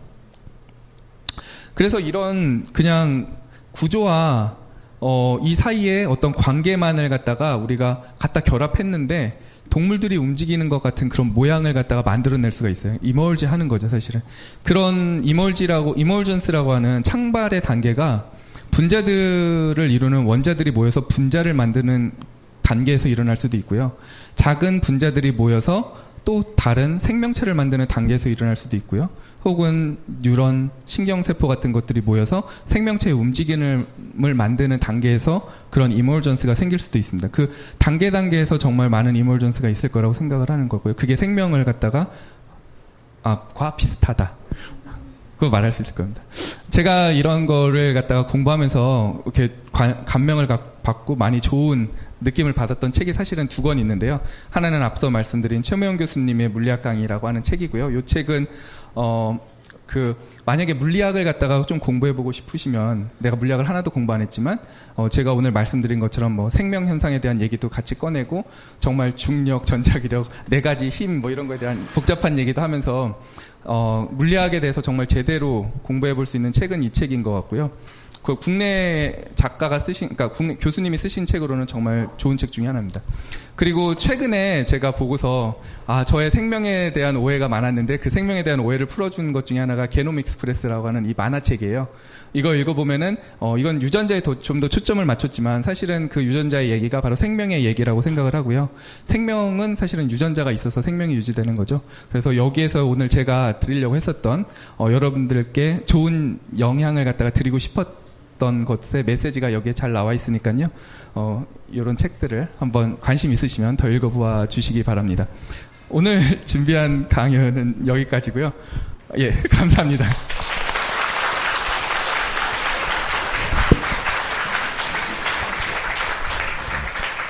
네, 우리 항상 궁금하던 거 있잖아요. 왜 원자, 물질, 생물이 아닌데 어떻게 이것들이 모이면 생물이 될까? 그 가능성 중에 하나, 자기조직화라는 과학에서 굉장히 중요하게 여기는 어떤 신비한 힘이 개입이 안 해도 되지 않아도 단지 물질과 룰들만으로 어쩌면 이런 식으로 생물이 생겨났을 수 있다라는 그런 얘기, 굉장히 사실 중요한 얘기죠, 과학에서 이 얘기는. 그래서 아주 재미있게 해주셨고요. 늘 하던 대로 저희는 이제 10분 쉬고 질문지를 받을 겁니다. 질문지 저 뒤에 있고요. 저 질문지 받는 상자가 매주 바뀌네요. 이건 어디서 떨어진 서랍 같은데요. 네, 여기다 질문지를 넣어주시면 돼요. 기탄 없이 어떤 질문이든 해주시면 저희가 9시경부터 대충 조금 지나서부터 다시 시작하겠습니다. 안녕하세요. 안녕하세요. 안녕하세요. 이것은 태양계의 3번째 행성, 지구에서 우주로 보내는 첫 번째 인사입니다. 各位都好吧，我们都很想念你们。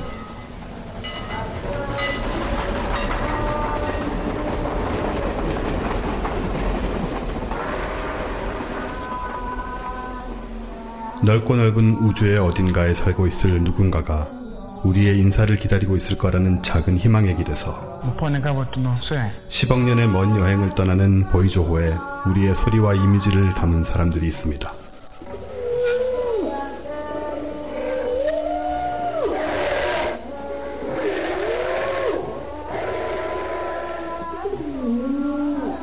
샬롬. 코스모스의 칼세이건이 주도한 보이즈 레코드 제작의 생생한 이야기, 지구의 속삭임. Hello from the children of planet Earth. 사이언스북스.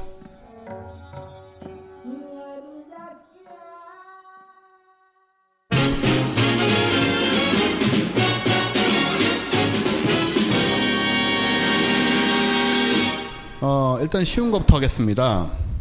사회진님은 담배 피시던데 손승우 교수님 담배 피시나요? 전 담배를 사실 해본 적이 없어서요. 네, 안 핍니다. 바람직합니다. 시작하지 않는 게 최선입니다.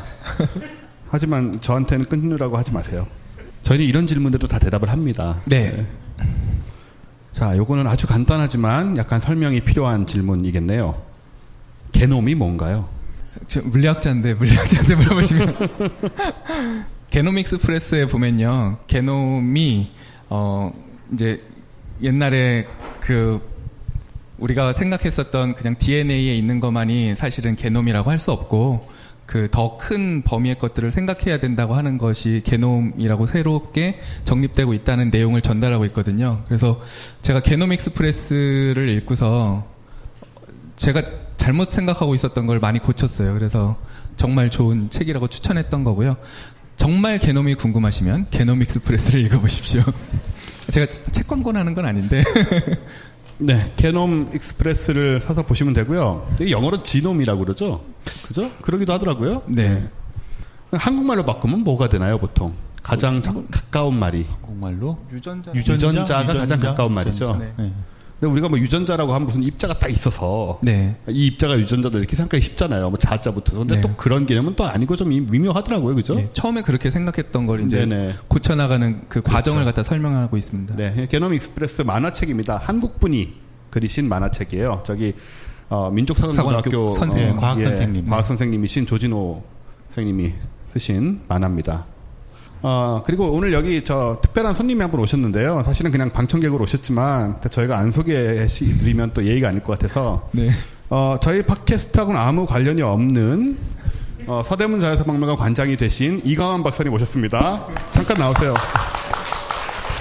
목소리는 내셔야죠. 처음 오셨죠? 오늘 어떠세요? 보시니까. 네, 안녕하세요. 아침에 외로운 분 얼굴을 좀 보고 마음이 답답해서 우주의 기운을 좀 받아보려고 왔습니다. 네, 반갑습니다. 중간에 한두 가지 질문 정도는 저희 이강환 박사님께 한번 밀어볼 생각도 하고 있습니다. 자, 동그란 것이 발로 다니는 영상이요. 우리 모두 좋아했던 걸어다니는 그거 어디서 보셨어요? 유튜브예요. 유튜브에서 이너 라이프 오브 더 셀인가 뭐 그걸 갖다가 라이프 오브 더 이너 셀인가 뭐 이렇게 돼 있죠. 예, 그걸 갖다가 검색해 보시면요. 요거 제가 보여드린 건 3분짜리고요. 길게 설명하면서 하는 거 있어요. 그거 보셔야지 뭔가 좀 감명을 또 받으실 수 있습니다. 네. 하여튼 저런 세계를 우리가 보는 건 되게 중요한 것 같은 게, 이게 우리가 소우주란 얘기 많이 하잖아요. 그리고 사실은 우리를 포함해서 모든 생물은 사회잖아요. 단세포 생물을 제외하면 단세포 생물들이 모여서 수조 개의 단세포 생물들이 모여서 이루고 있는 역할 분담을 하고 있는 사회거든요. 그거를 느끼기에 저런 영상만큼 좋은 게 없는 것 같아요. 네, 그런 것 같습니다. 예, 걸어다니는 거, 움직이는 거, 벌판도 있고 각자의 역할을 다 따로따로 하고 있는 걔네들이 모여서 우리를 이루고 있는 그 놀라운 신비라는 것, 참 옛날에는 생각하지 못했던 그런 것들을 지금 이제 분자 생물학이라던가 이런 데서 밝히고 있는 거죠. 이거는 이명현 박사님께 여쭤보겠습니다. 태양의 온도는 높고 뜨겁다고 알고 있고 태양에서 보내는 빛으로 지구 또한 적당한 온도를 유지하고 다양한 생물이 살게 된 것으로 알고 있습니다. 뭐 알고 있으신 것뿐만 아니고 분명히 그럴 겁니다. 그죠? 네. 근데 태양에서 지구로 빛이 전달되는 동안 우주 공간에서도 그 빛의 에너지가 뜨겁거나 따뜻한지 그것이 궁금하시다고 하고요. 그리고 이런 질문이 과학적으로 성립이나 하는지 알고 싶다고 하십니다. 그러니까 태양에서 빛이 에너지가 나오잖아요. 그러면 아시는 것처럼 태양 근처를 가면 되게 뜨겁고 여기는 되게 차갑겠죠. 그러니까 오면서 뭐 에너지가 거리 제곱에 따라서 점점 약해지잖아요. 그러니까 오는 동안에도 그 근처에 붙어 있으면 태양이 가까운 곳일수록 더 뜨겁고 그러니까 더 멀리 있으면 더 차갑고 그러니까 지구에서 우리가 요 정도로 느끼는 것이고 화성을 가게 되면 그래서 훨씬 더 춥잖아요. 질문하는 게 타당한 질문이죠. 네, 그렇습니다. 그러니까 우주 공간에서도 우리가 그 빛을 받으면 따뜻한 거죠. 뜨겁고. 네, 그 순간에 서 있으면 그런 거죠. 그래서 수송 위치에 서 있으면 수송 표면에 느끼는 것만큼 우리가 느낄 거고요. 그 다음에 화성쯤 가면 더 그렇고, 명왕성쯤 가면 정말 그 얼어붙은 거의 점으로 보이거든요. 그리고 실제로 그 표면당 다가오는 태양 에너지라는 것도 거의 미미하기 때문에 이렇게 그 태양 패널 같은 거 사용도 못할 정도로 아마 미미할 겁니다. 그럼 우리 태양에서 오는 복사열 이런 말들 옛날에 썼는데, 네. 그게 이제 진공을 지나면서 그냥 그 열이 바로 전해지는 네. 그 전자기파를 타고. 네, 그렇죠. 에너지가 거죠. 계속 네. 그래서 이제 수성같이 대기가 없는 곳은 해를 보고 있는 쪽은 막 영상 400도씩 되고, 밤은 영하 200도가 되고, 일교차가 600도더라고요. 그런 세상에 살지 않는 것이 얼마나 다행인지 모르겠어요. 네. 행복한 줄 압시다, 우리. 자, 이걸 우리가 답할 수 있는 건지 모르겠지만, 완보동물, 아까 물곰 나왔지 않습니까? 네, 물곰이라는 이름이 전 좋아요. 사실 완보동물도 귀여워요. 그죠? 무척 생긴 것도 그런 류의 괴물치고는 귀엽게 생겼고요. 아주 작습니다, 사실은. 근데 완보동물이 진공에서 견딜 수 있는 이유가 궁금하다고 하시고, 네, 일단 이 질문이 하나 있습니다. 이거 혹시 알고 있나요, 우리가 이걸? 전 몰라요. 그러니까 그 물곰을 과학자들이 이제 그 관심 있게 보는데요. 여러 가지 관점으로 보는데, 우주 여행을 하거나 외계 생명체에 대한 연구를 하시는 분들이 관심을 되게 많이 갖고 봐요. 그럼 제가 어떤 식의 메커니즘을 갖고 버티느냐 보면 이 변신을 되게 빨리 하는데요. 예를 들어서 우리가 뜨거운 곳에서나 차가운 곳에 견디지 못하는 것의 문제가 이 세포로 이루어져 있는데, 그 세포 속에 세포막이 있고 안에 물이 차 있고 세포 핵이 있고 이러니까 이것들이 온도 변화에 하면서 터지기도 하고 얼기도 하고 이런 거잖아요. 그러니까 그런 것들을 적응해서 하는 게 되게 빠르고요. 예를 들어서 그 척박한 환경에서는 물을 다 빼버리고 거의 빼다시피 해서 거의 말라 비틀어진 나무처럼 변신을 해서 버티는 거예요. 예, 그런 식으로 하면 이게 나무들이 겨울에 월동하는 방법이 나뭇잎 떨어뜨리고 물을 차단하잖아요. 그래서 겨울에는 얼지 않도록 나무가 하다가 봄이 되면 물도 이렇게 빨아들이고 이렇게 해서 버티는 거거든요. 그런 기능들을 몸이 가지고 있고요. 그런 식으로 조건에 따라서 변할 수 있는 게 있으니까 진공상에서 버티기 위해서는 숨 안 쉬고 그냥 모든 걸 차단해버리면 되잖아요. 사실은. 그렇게 하고, 사실은 분자들이 움직임에 따라서 어떤 에너지가 왔다 갔다 하는 건데, 그런 것들의 움직임을 차단해버릴 수 있는 그런 메커니즘을 몸속에 갖고 있고 변신을 하는가 봐요. 그래서 진공 상태에서 몇 년 동안 버틸 수 있다고 그렇게 얘기를 하더라고요. 그 에너지의 사용을 최소화하고. 네, 최소화하고. 네. 거의 동면 비슷한 상태로 있겠네요. 네, 그러면 이제 이 피부 껍질 자체도 바짝 마른 나무처럼 되든가 그 열 전도도 안 되고 모든 것들이 안 되는 상태로까지. 네. 네, 제가 아주 정확한 메커니즘 모르겠는데 그런 식으로 해서 그것들이 우주 외계 공간에서 살 수 있는 그런 것에 대한 연구를 외계 생명체 쪽 과학자들은 관심 있게 보고 있는 것 같아요. 물곰이 마른 곰이 돼서 버틴다. 네, 말하자면 그런 거죠. 썰렁했어요? 같은 분이 질문하셨는데요. 재밌는 천문학 질문입니다. 이것도 이명환 박사님께 여쭤볼게요. 목성은 중력이 강한데 왜 작게 뭉치지 않나요? 가스 행성이 맞죠? 하고 물어봤습니다. 네. 중력이 강한 거는 거기에 있는 그게 이제 주로 수소, 메탄 이런 걸로 이루어져 있는데 그런 것들이 양이 많으니까 중력이 큰 건데요.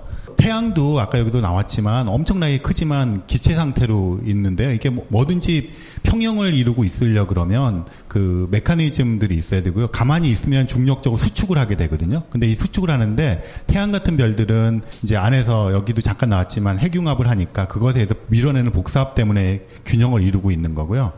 목성 같은 경우는 내부를 잘 몰라요, 사실은. 그래서 지금 주노라고 하는 탐사선이 가서 이렇게 극궤도를 돌고 있거든요.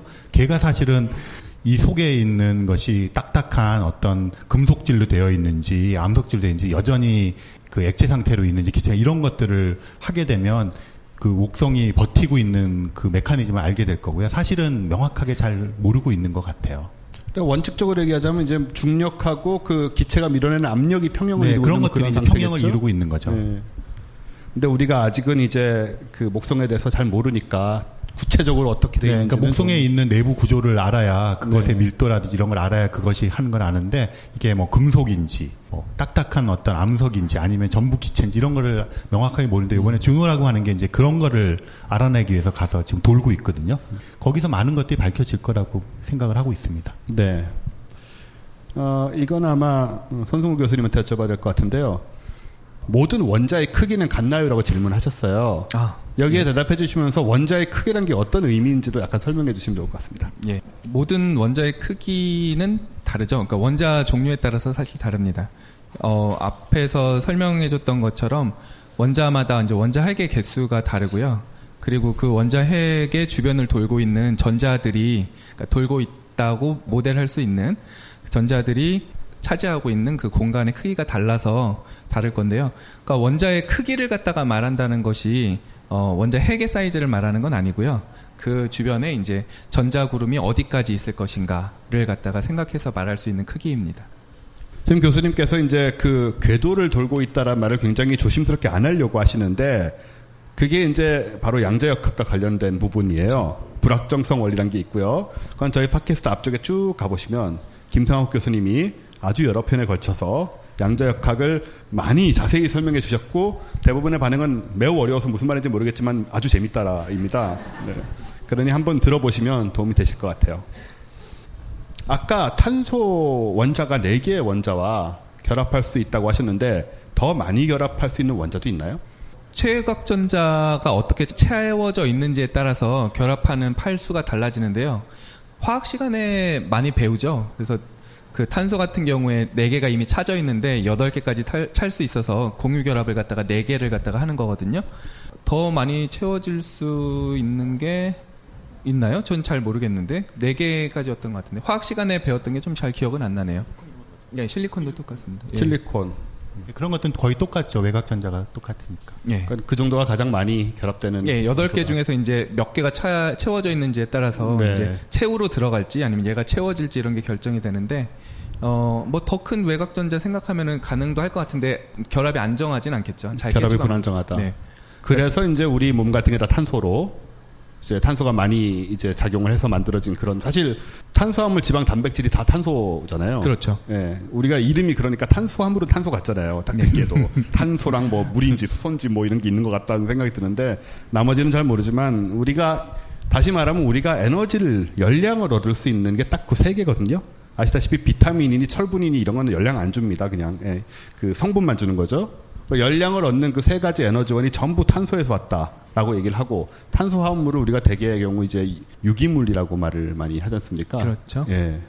그래서 이제 유기체 뭐 이런 얘기할 때 탄소라는 게 그만큼 생명에 중요하다고 하네요. 근데 그게 이렇게 쉽게 다른 거랑 결합할 수 있어서 많은 저걸 물질을 만들 수 있기 때문에 그렇다고 합니다. 규소 얘기가 나와서 말인데요. 여기 또 비슷한 얘기가 있습니다. 코스모스 영상 중에서 탄소와 규소를 비교하여 설명하는 부분이 나오는데요. 탄소가 규소보다 유연함으로 생명의 재료로 선택되는 것은 필연적이라고 할 수 있을까요? 예를 들어서 조금 전에 나온 얘기랑 비슷한 얘기인데 우주 어딘가에 다른 생명이 존재한다면 탄소 대신에 규소 바탕으로 될 수도 있지 않느냐 이런 의문이신 것 같아요. SF 소설도 있고 하죠. 그렇죠. 예. 규소랑 탄소랑 비슷한 점이 이제 아까 말씀드린 최외곽 전자 개수 채워진 게 비슷해갖고 우리가 주기율표상에서 같은 쪽에 있잖아요. 그래서 네.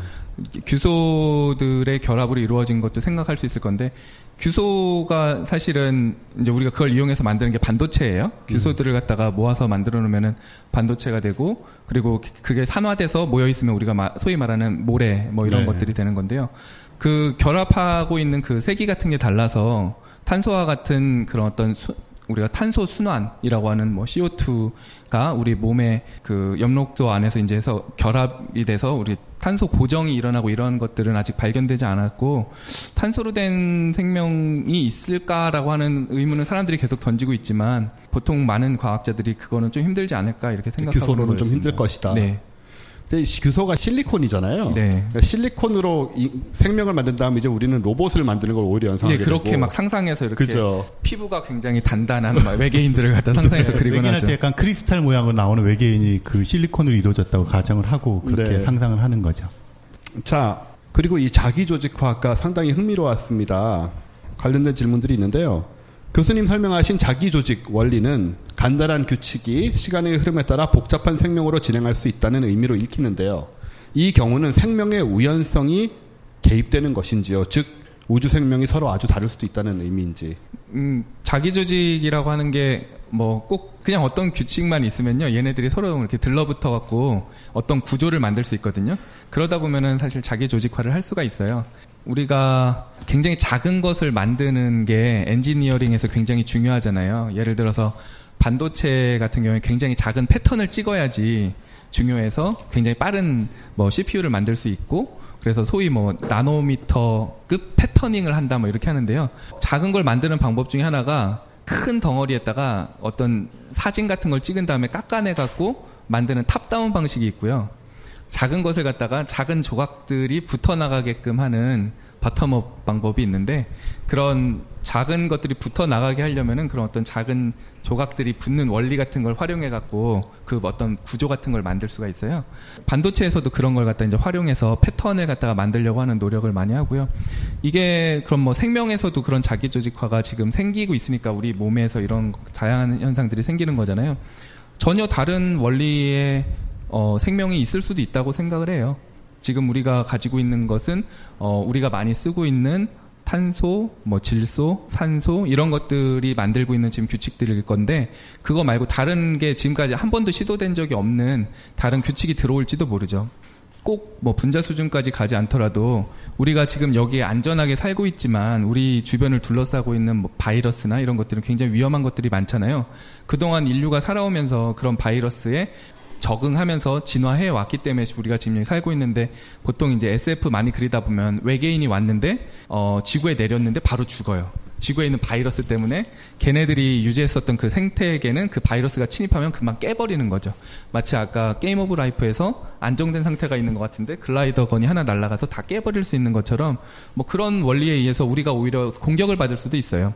옛날에 남미 쪽에 원주민들이 많이 죽었을 때 뭐 스페인이 와서 죽인 것도 많지만 그때 전염병 때문에 많이 죽었다고 하잖아요. 그러니까 뭐 그런 다른 생명의 원리 때문에 피해를 받을 수도 있고, 혹은 우리가 전혀 잘 적응 못했던 바이러스들에게 강한 좋은 유전자를 갖다가 받아갖고 더 잘 진화할 수 있는 그런 인류가 진화하는 길이 생길지도 모르는 거죠. 저는 그렇게 생각합니다. 네. 상전이라는 얘기가 나왔는데요. 네. 굉장히 재밌는 질문이 있어요. 아까 상전이 과정에 대한 설명을 주셨는데요. 90년대 일본 애니메이션 중에는 무려 워프 기동이 가능한 가상의 엔진으로 상전이의 엔진을 제시한 경우들이 있다고 합니다. 작중에서는 당연히 원리를 설명하지 않죠. 근데 이론적으로 이런 게, 그러니까 상전이를 통해서 초광속을 워프를 실현한다는 게 눈곱만 치라도 가능성이 있을까요? 정말 어려운 질문인데요. 거기에서 상이라고 하는 것을 또 다른 의미로도 많이 써갖고, 네. 우리가 여기서 말하는 그런 상이라고 하는 것하고 좀 다른 뜻으로 썼을 것 같은. 여기서는 지금 고체기체체 개념으로 얘기를 했었잖아요. 그렇죠. 그러면 만약에 뭐 그 위상기하학이나 위상수학에서도 상이라는 개념이 나오는데, 네. 그런 거랑은 뭐 관련 질 수 있나요? 혹시 한번 상상을 해보신다면 워프랑 공간 점프 혹은 너무 무리한 걸 요구하는 것 같긴 한데요, 지금. 김창규 작가님한테 한번 여쭤본 다음에 대답을 하더라고요. 지난번에 나오셔가지고 아마 다시 안 나오실 것 같아요. 예, 이건 뭐 제 대답하기 굉장히 어려울 것 같은데, 사실 예, 상상력이 풍부하신 분이 하신 질문인 것 같아요. 네, 애니메이션에서 뭐 무슨 말이든 못 하겠습니까? 네, 아무 얘기나 하면 되죠. 제가 좋아하는 스타트rek에도 맨날 서브 스페이스란 말이 나오는데요. 이거 뭔지 설명도 없어요, 아무것도. 뭐 스페이스가 있고 서브 스페이스가 있대요. 워프 필드도 있고요. 예, 언젠간 그런 거를 발견했으면 하는 바람이고요. 그래서 우리 모두 다 이놈의 나라를 떠나서 예, 빛나고 아름다운 외계로. 아시는 분은 아시겠지만 뭐 모르시는 분도 계실까봐 10의 마이너스 어쩌고승, 네. 10의 뭐 마이너스 n승, 이건 무슨 뜻이고 어떻게 계산하는 겁니까? 예. 10의 0승이라고 하는 건요, 어떤 수의 0승을 하면 그냥 1이에요. 무조건 1. 2의 0승도 1이고요. 10의 0승도 1이에요. 그러니까 1이라는 것에 10을 곱하면은 10의 1승이 되는 거고요. 1이라는 곳에 10을 2번 곱하면 10의 2승이 돼서 100이 바로 10의 2승입니다. 제곱인 거죠? 네네. 그러면 이제 마이너스로 가려면은 곱하지 말고 나누면 되잖아요. 그래서 2를 10으로 나눈 게 10의 마이너스 1승이고요. 10의 마이너스 2승은 100분의 1. 이런 식으로 내려가는 겁니다. 그러니까 분수로 하면 10분의 1, 100분의 1 이렇게 맞습니다. 똑같은 말이죠? 예. 10의 마이너스 1승이 10분의 1. 그렇죠. 10의 마이너스 2승이 100분의 1. 네네. 이런 식으로 뭐 10의 마이너스 10승이면 이제 10 다음에 공이 10개 붙은 다음에 분의 1이 되는 거죠. 그렇죠. 네.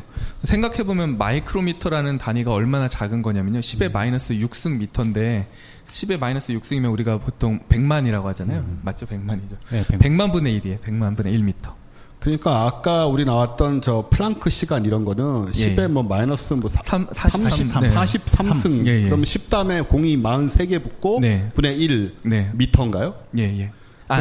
시간일 때는 초고요. 시간이죠, 참. 초. 그럼 이건 부르는 이름도 없는 정도의. 굉장히 이제 작잖아요. 예. 그게 이론적으로 해낸 시간이거든요. 플랑크 시간이라는 게 이제 옛날에 빅뱅이 있고 나서 중력이 양자적으로 설명될 수 있는 시간이 이때일 거다라고 생각하는 이론적인 시간입니다. 네. 어쨌든 굉장히 큰 수와 굉장히 작은 수들이 있습니다. 그 속에서 우리는 아까 말씀하신 대로 1m, 10m 사이에서 왔다 갔다 하면서 살고 있는 존재고요. 하지만 허무할 것이 없는 것이 우리가 그 속에 살면서 저 작은 세계와 저 큰 세계를 알아내고 있다는 점이죠. 과학을 통해서. 그렇게 한계를 극복하는 겁니다. 우리는 지성으로. 재밌는 질문이네요. 유전 정보를 잃어버리게 하는 요소가 있나요? 영상을 보고 유전 정보를 만드는 관계의 규칙이 있는 것 같았는데 통계물리학적으로 창발의 결과가 유전 정보의 파괴를 가져오는 규칙이나 요소가 있는지 궁금하다고 하십니다. 네. 그런 어떤 정보를 잃어버리게 하는 것 중에 가장 쉬운 게요. 그냥 뜨겁게 데피는 방법이 있습니다. 뜨겁게 하면은 얘가 그걸 갖다가 다 잃어버려요. 뭐 예를 들어서 아까 설명하셨던 단백질 같은 것이 우주나 뭐 혹은 너무 더운 데서 살아남을 수 없는 이유가 적당한 온도 범위에 있을 때 작동하거든요. 생명 같은 것은 특히 그런데요. 그런 온도 범위 밖에 있으면은 그 룰이 또 바뀌어요. 그래서 단백질 같은 게 지금 잘 이렇게 모양을 접혀야지 우리 몸 안에서 그 기능을 하는 거거든요. 근데 온도에 따라서 얘가 쭉 펴지기도 하고요. 이게 다 사슬이 끊어질 수가 있습니다. 그러니까 그냥 우선 뜨겁게 만들면은 다 잃어버릴 수 있죠. 유전 정보도. 그냥 끓여버리면. 끓여버리면. 태워버리거나. 예. 아까 만약에 그 시뮬레이션 같은 그런 상황에서는 어떤 식으로 조건을 주면 그 의미가 있는가요? 이 질문이 만약에 거기의 경우. 그 시뮬레이션에서는 내가 룰을 갖다가 바꾸면은 사실 유전 정보가 바뀌는 관계를 갖다가 바꾸는 거니까요. 그 지워버리면 되는 거죠. 그냥 지워버리면 메모리에서. 메모리에서. 그러니까 신기한 거 사실 하나 있는데요. 정보를 쓸 때와 정보를 지울 때 언제 열이 발생할까 뭐 이런 것을 과학자들이 궁금해하거든요. 김상욱 교수님한테 물어보면 잘 알 수 있는데 정보를 지울 때 열이 발생한대요. 네. 그런 얘기를 들었습니다. 예. 우리도 지금 그런 얘기를 들었습니다. 그죠? 못생긴 꼬마 선충은 없죠? 질문이 들어왔어요. 예. 제가 알기로는 없습니다. 아직은. 뭐 못생긴 무슨 뭐 이런 거는 있을 수 있죠. 못생긴 내 얼굴 뭐 이런 거요? 유튜브에서 보시면 진짜 예쁘게 움직여요. 그래서 정말 예뻐서 이렇게 붙였군요. 그런 것 같아요. 되게 예쁘고 날렵하고. 밥 먹기 전에는 보지 마세요. 자, 이거 저희 이강한 서대문자연사 박물관장님께 한번 여쭤볼게요. 일로 나와서 한번 대답해 주세요. 가운데로. 오셨는데 뭐. 어차피 저희랑 상관도 없잖아요. 자, 빅뱅이 시작된 점은 어떻게 생겨났습니까? 제일 곤란한 질문이라는 걸 알고 일부러 모셨습니다. 빅뱅이 시작한 점이 어떻게 생겨나는지 빨리 밝혀주십시오. 그걸 알면 제가 얘기 안 했죠. 노벨상 수상을 하고 계신가요? 그럼요.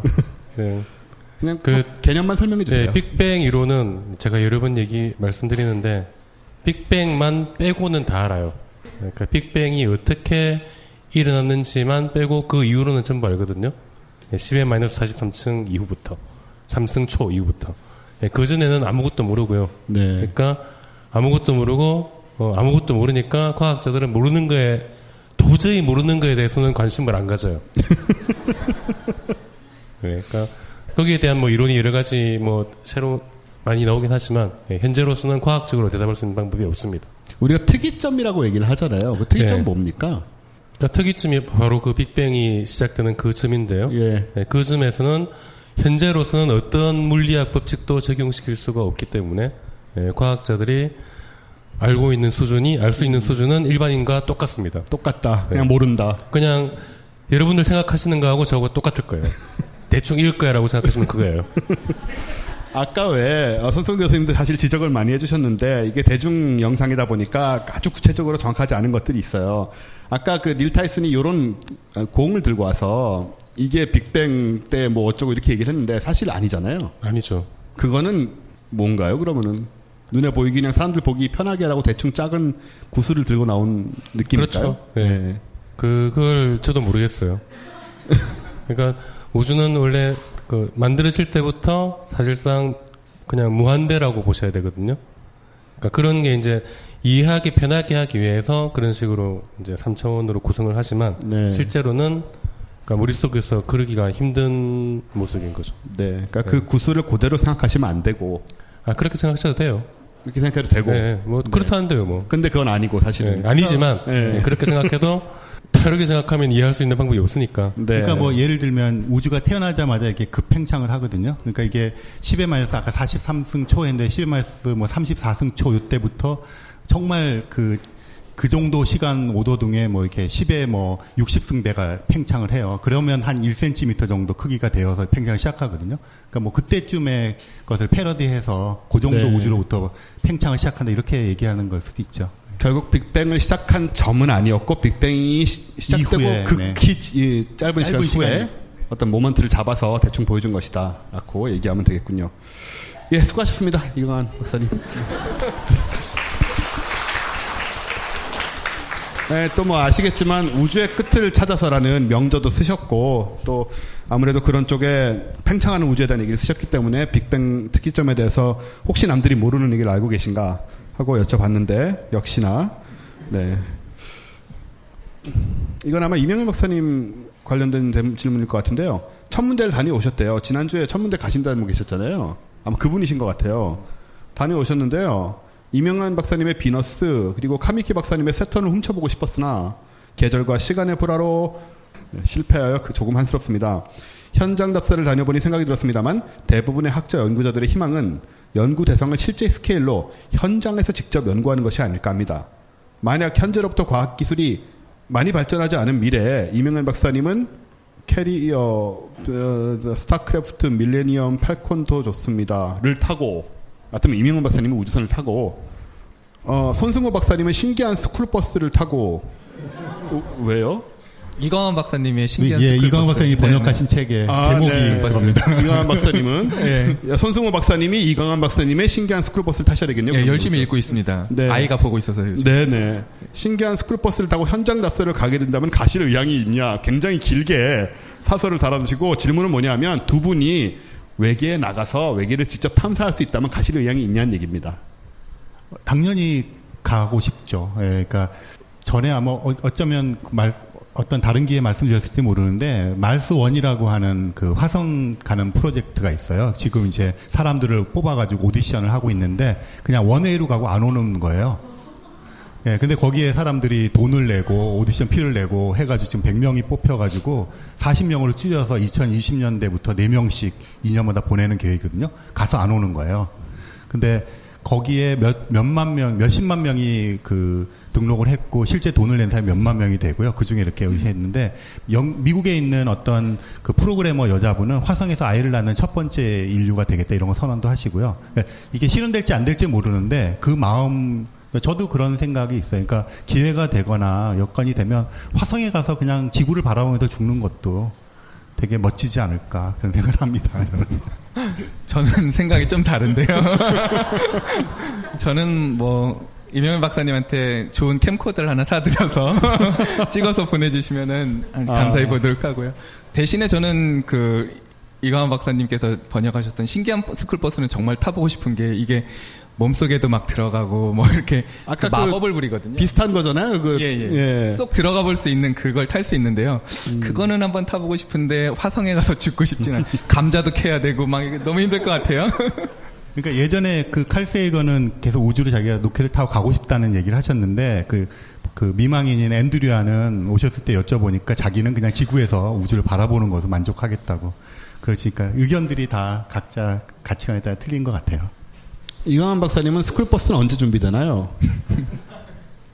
아니에요. 네. 게임 오브 라이프에서의 패턴을 사람들과의 관계, 네트워크로도 설명할 수 있을까요?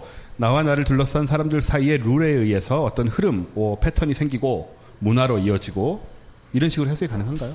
예. 그 사실은 네트워크를 어느 단계에서 보느냐가 사실은 중요한데요. 네트워크를 적용할 수 있는, 볼 수 있는 단계가 많아요. 지금 여기에서는 제가 직선에 해당하는 1차원에서 한번 설명을 드렸고, 동영상 보여드린 건 2차원 공간에서의 게임 오브 라이프를 보여드렸는데요. 그 1차원, 2차원이라고 말씀드린 게 사실은 네트워크예요. 이게 이렇게 2차원이라고 하면 지금 보여드린 건 바둑판 모양이잖아요. 바둑판 모양은 그 주변에 있는 4개하고 연결이 돼 있죠. 이런 점과 연결되어 있는 것이 네트워크인데, 그 바탕을 네트워크로 본다고 하면은 네트워크 위에서의 게임 오브 라이프도 또 만들 수가 있어요. 그리고 그건 말고 네트워크를 적용할 수 있는 곳이, 그 다음에 아까 그 위에 있는 룰에 해당하는 게 사실은 점과 채워져 있는 칸과 비어져 있는 칸 사이의 관계잖아요. 그 관계를 갖다가 룰을 결정하는 것도 네트워크로 설명할 수가 있습니다. 그래서 사실은 두 가지를 적용할 수 있어서, 보통 생각하시는 네트워크라고 하면은 처음 말씀드린 그 배경이 되는 네트워크를 아마 상상하실 것 같아요. 네, 근데 이 질문이 이어지는 질문이 있습니다. 네. 그런데 그런 현상 자체가 생기는 걸 보고 놀라워하고만 하다가 죽으면 끝인가요? 네. 그 놀라워하에서 굉장히 좋은 문학 작품을 쓰시면은 좋은 소설가가 되시는 거고요. 놀라워해서 이제 과학을 좀 더 공부하고 싶다라고 해서 들어오시면은 과학자가 되시는 거고, 그걸 아름다우니 내가 그림으로 그리겠다면 이제 좋은 화가가 되는 거겠죠. 저는 이런 거에서 뭐 자연에서든, 그리고 우리가 영감을 얻을 수 있는 이런 것들에서 나에게 정말 좋은 영향을 받아서 내가 표현할 수 있으면은 좋다고 생각하고요. 유명한 화가 중에 한 분도 게임 오브 라이프를 모티프로 해서 그림을 갖다가 그리신 분이 있어요. 제가 얼마 전에 미술관에서 봤는데 성함은 까먹었고, 서울시립미술관에 있었습니다. 그 뒤에 또 붙은 말이 있는데요. 손승우 선생님은 그 와중에 뭘 추구하고 어떤 가치를 두고 살고 계신지. 그 지적 유의죠. 그 안에서 뭔가를 갖다가 좀 깨달았을 때, 뭔가 이렇게 딱 이 실마리를 풀어줘서 속이 시원할 때 느끼는 그것 때문에 사실은 연구를 하고, 내가 궁금했던 걸 하나 풀어나갈 때 재미를 갖다 느끼는 것 같고요. 그 다음에 저는 다른 분들한테 이렇게 좋은 영향을 줄 수 있으면 또 굉장히 만족감을 많이 느껴요. 그래서 네. 다른 분들한테 설명할 때, 이제 다 아는 분들은 에이 저게 뭐야 이렇게 하지만, 처음 들으시는 분들은 아 그렇구나 하고, 그 포인트가 내가 마치 느끼는 것처럼 좋아서 하는 일이 좀 있습니다. 네. 예. 이게 과학 하시는 분들하고 인문학 하시는 분들 차이예요. 과학 하시는 분들은 이런 식으로 깔끔하게 대답하시잖아요. 인문학 하는 분들한테 이런 식의 질문하시면 어두워집니다. 내가 뭘 추구하지? 난 어디로 가지? 뭐 이런 생각들을 하시고 좀 복잡한 얘기를 막 하시는데, 너무나 참 단순 시원하게 얘기를 해주셨어요. 때로는 우리 좀 그렇게 생각하는 게 필요하잖아요. 그죠? 네. 복잡한 생각도 필요하고 정말 어두운 생각도 할 수 있습니다만은, 사실은 하나하나의 질문들에 굉장히 단순한 답들도 있습니다. 저는 그렇게 생각해요. 손승우 박사님은 이미상 호시노겐 닮으셨다고 하는데요. 제가 호시노겐이라는 사람을 그래서 찾아봤습니다. 이렇게 생기셨어요. 일본 분이신가요? 네, 일본 배우인 것 같아요. 가수거나. 감사합니다. 네, 호시노겐 예쁜 사람이네요. 감사합니다. 네, 지난 시간에도 일본 분을. 일본 뭐 누구를. 그죠, 네. 같은 분이 아신가. 네. 같은 분이 계속 쓰시는 거예요. 매 시간마다 닮은 일본 사람 소개해 주시기 바랍니다. 여기 와서 강의하면은 누가 이렇게 캐리커처 이렇게 그려주신다고 들었던 그리고 계신가요? 혹시 계신가요, 오늘요? 매번 그려주셨는데. 그걸 얻어가야 되는데. 안 오셨나? 네. 아쉽네요. 이 사진을 통해서 한번 그려달라고 저희가 요청을 해볼게요. 5년 전 사진을 바탕으로. 네, 시간이 얼마 안 남아서 한두 개 질문만 하고 끝내겠습니다. 좀 남았는데요, 질문들이. 단순한 물질과 규칙으로 생명과 비슷한 것을 시뮬레이션 할 수 있다면, 시간과 공간의 제약이 없는 이 소프트웨어 상에서 고등생물이나 정말 진화를 우리가 구현해 볼 수 있을 것인지. 예, 실제로 그런 비슷한 게임이 있어요. 아까 단세포 생물이 다른 생물한테 잡아먹히는 이런 영상을 보셨잖아요. 그것과 비슷한 것을 사람들이 굉장히 단순한 분자 같은 것들이 이어져서 만든 선 같은 게 막 기어다니다가 다른 좀 더 큰 것을 만나면 걔가 이걸 잡아먹고, 이런 시뮬레이션을 만들어서 계속 진화해 나가는 그런 게임을 갖다가 만든 게 있는데요. 그런 게임만 가지고서도 뭐 이렇게 굉장히 고등한 것 만들지 않아도 그런 게임에서도 우리가 진화해 나가는 모습 이런 것들을 갖다 상상할 수 있거든요.